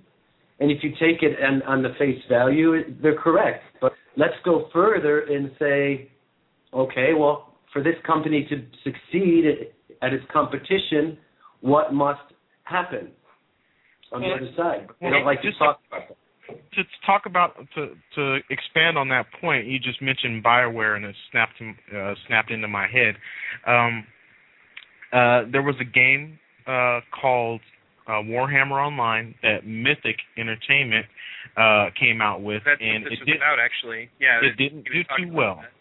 But BioWare was doing really well, but Mythic was just about to tank, and so BioWare and Mythic merged, turned into one company. So now instead of two companies, there's one, which is the goal of capitalism. It's to basically destroy the competition, come out on top, and that's what BioWare did.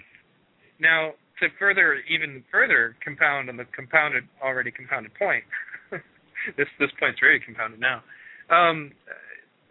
As far as competition is concerned, that's one of the things they tell you. Like if you watch, once again, Capitalism: A Love Story, Michael Moore went and talked to all these major corporations about the various. Mind you, talked is a loose term. He generally, if he was lucky, somebody would come down and talk to him. Usually, they just escort him off the property. But he'd say, you realize that you closed down, 10,000, 20,000 jobs, et cetera, how do you feel about that? And the corporate answer is always to say, well, we need to be competitive for the sake of our shareholders. Translated, our competition, well, they went and moved all their labor to China. So if we're going to compete with them and offer competitive prices, we also have to use outsourced labor in China. They don't say that. They just stop at, well, we need to be competitive. They don't explain what that means. And the bottom line of what it means is, other than the bottom line of rent is too damn high, is the fact that wages are too damn low. So, well, for the past, I'd say probably about 15 to 20 years before the economic downturn, of course, things were going pretty well. I'd say before 9/11. Things were on the up and up. People were making money. The wage to expense disparity wasn't too large. Things were going rather well, and it's just now, since things are taking a turn for the worse, and we have this large wealth of information available to everyone, that people are starting to figure out that this crap does not work. It's not working, and something needs to change. And I think that's why the Venus Project is having this huge leap forward that it's having. Yep. And this has been an awesome conversation. Thank you guys for tuning in tonight. And I hope everybody enjoyed the show, particularly all those of you who have tuned in now to the archives to hear the last so many minutes. Any closing thoughts from you, Eric? No, one thing. At one point you were talking about. I'm sorry, I forgot your name. You're talking about who is? What's the name of the other guy? I'm sorry. Adrian. Sorry, Nate. You were talking about the school thing and how they're not critically thinking. And so I call it associative reasoning, because critically thinking, everybody thinks they think critically. What I see is people don't associate. They don't have any associative reasoning. They don't know how to associate this ideology with this statement. There's no association. It's just dogma. And people think that, they're thinking critically. Of course, everybody thinks that. Yep.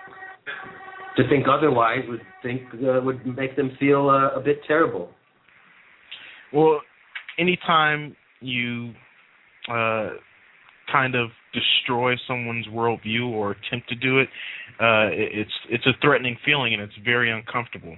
And I went through it when I actually started looking into my religion. I was a born again Christian.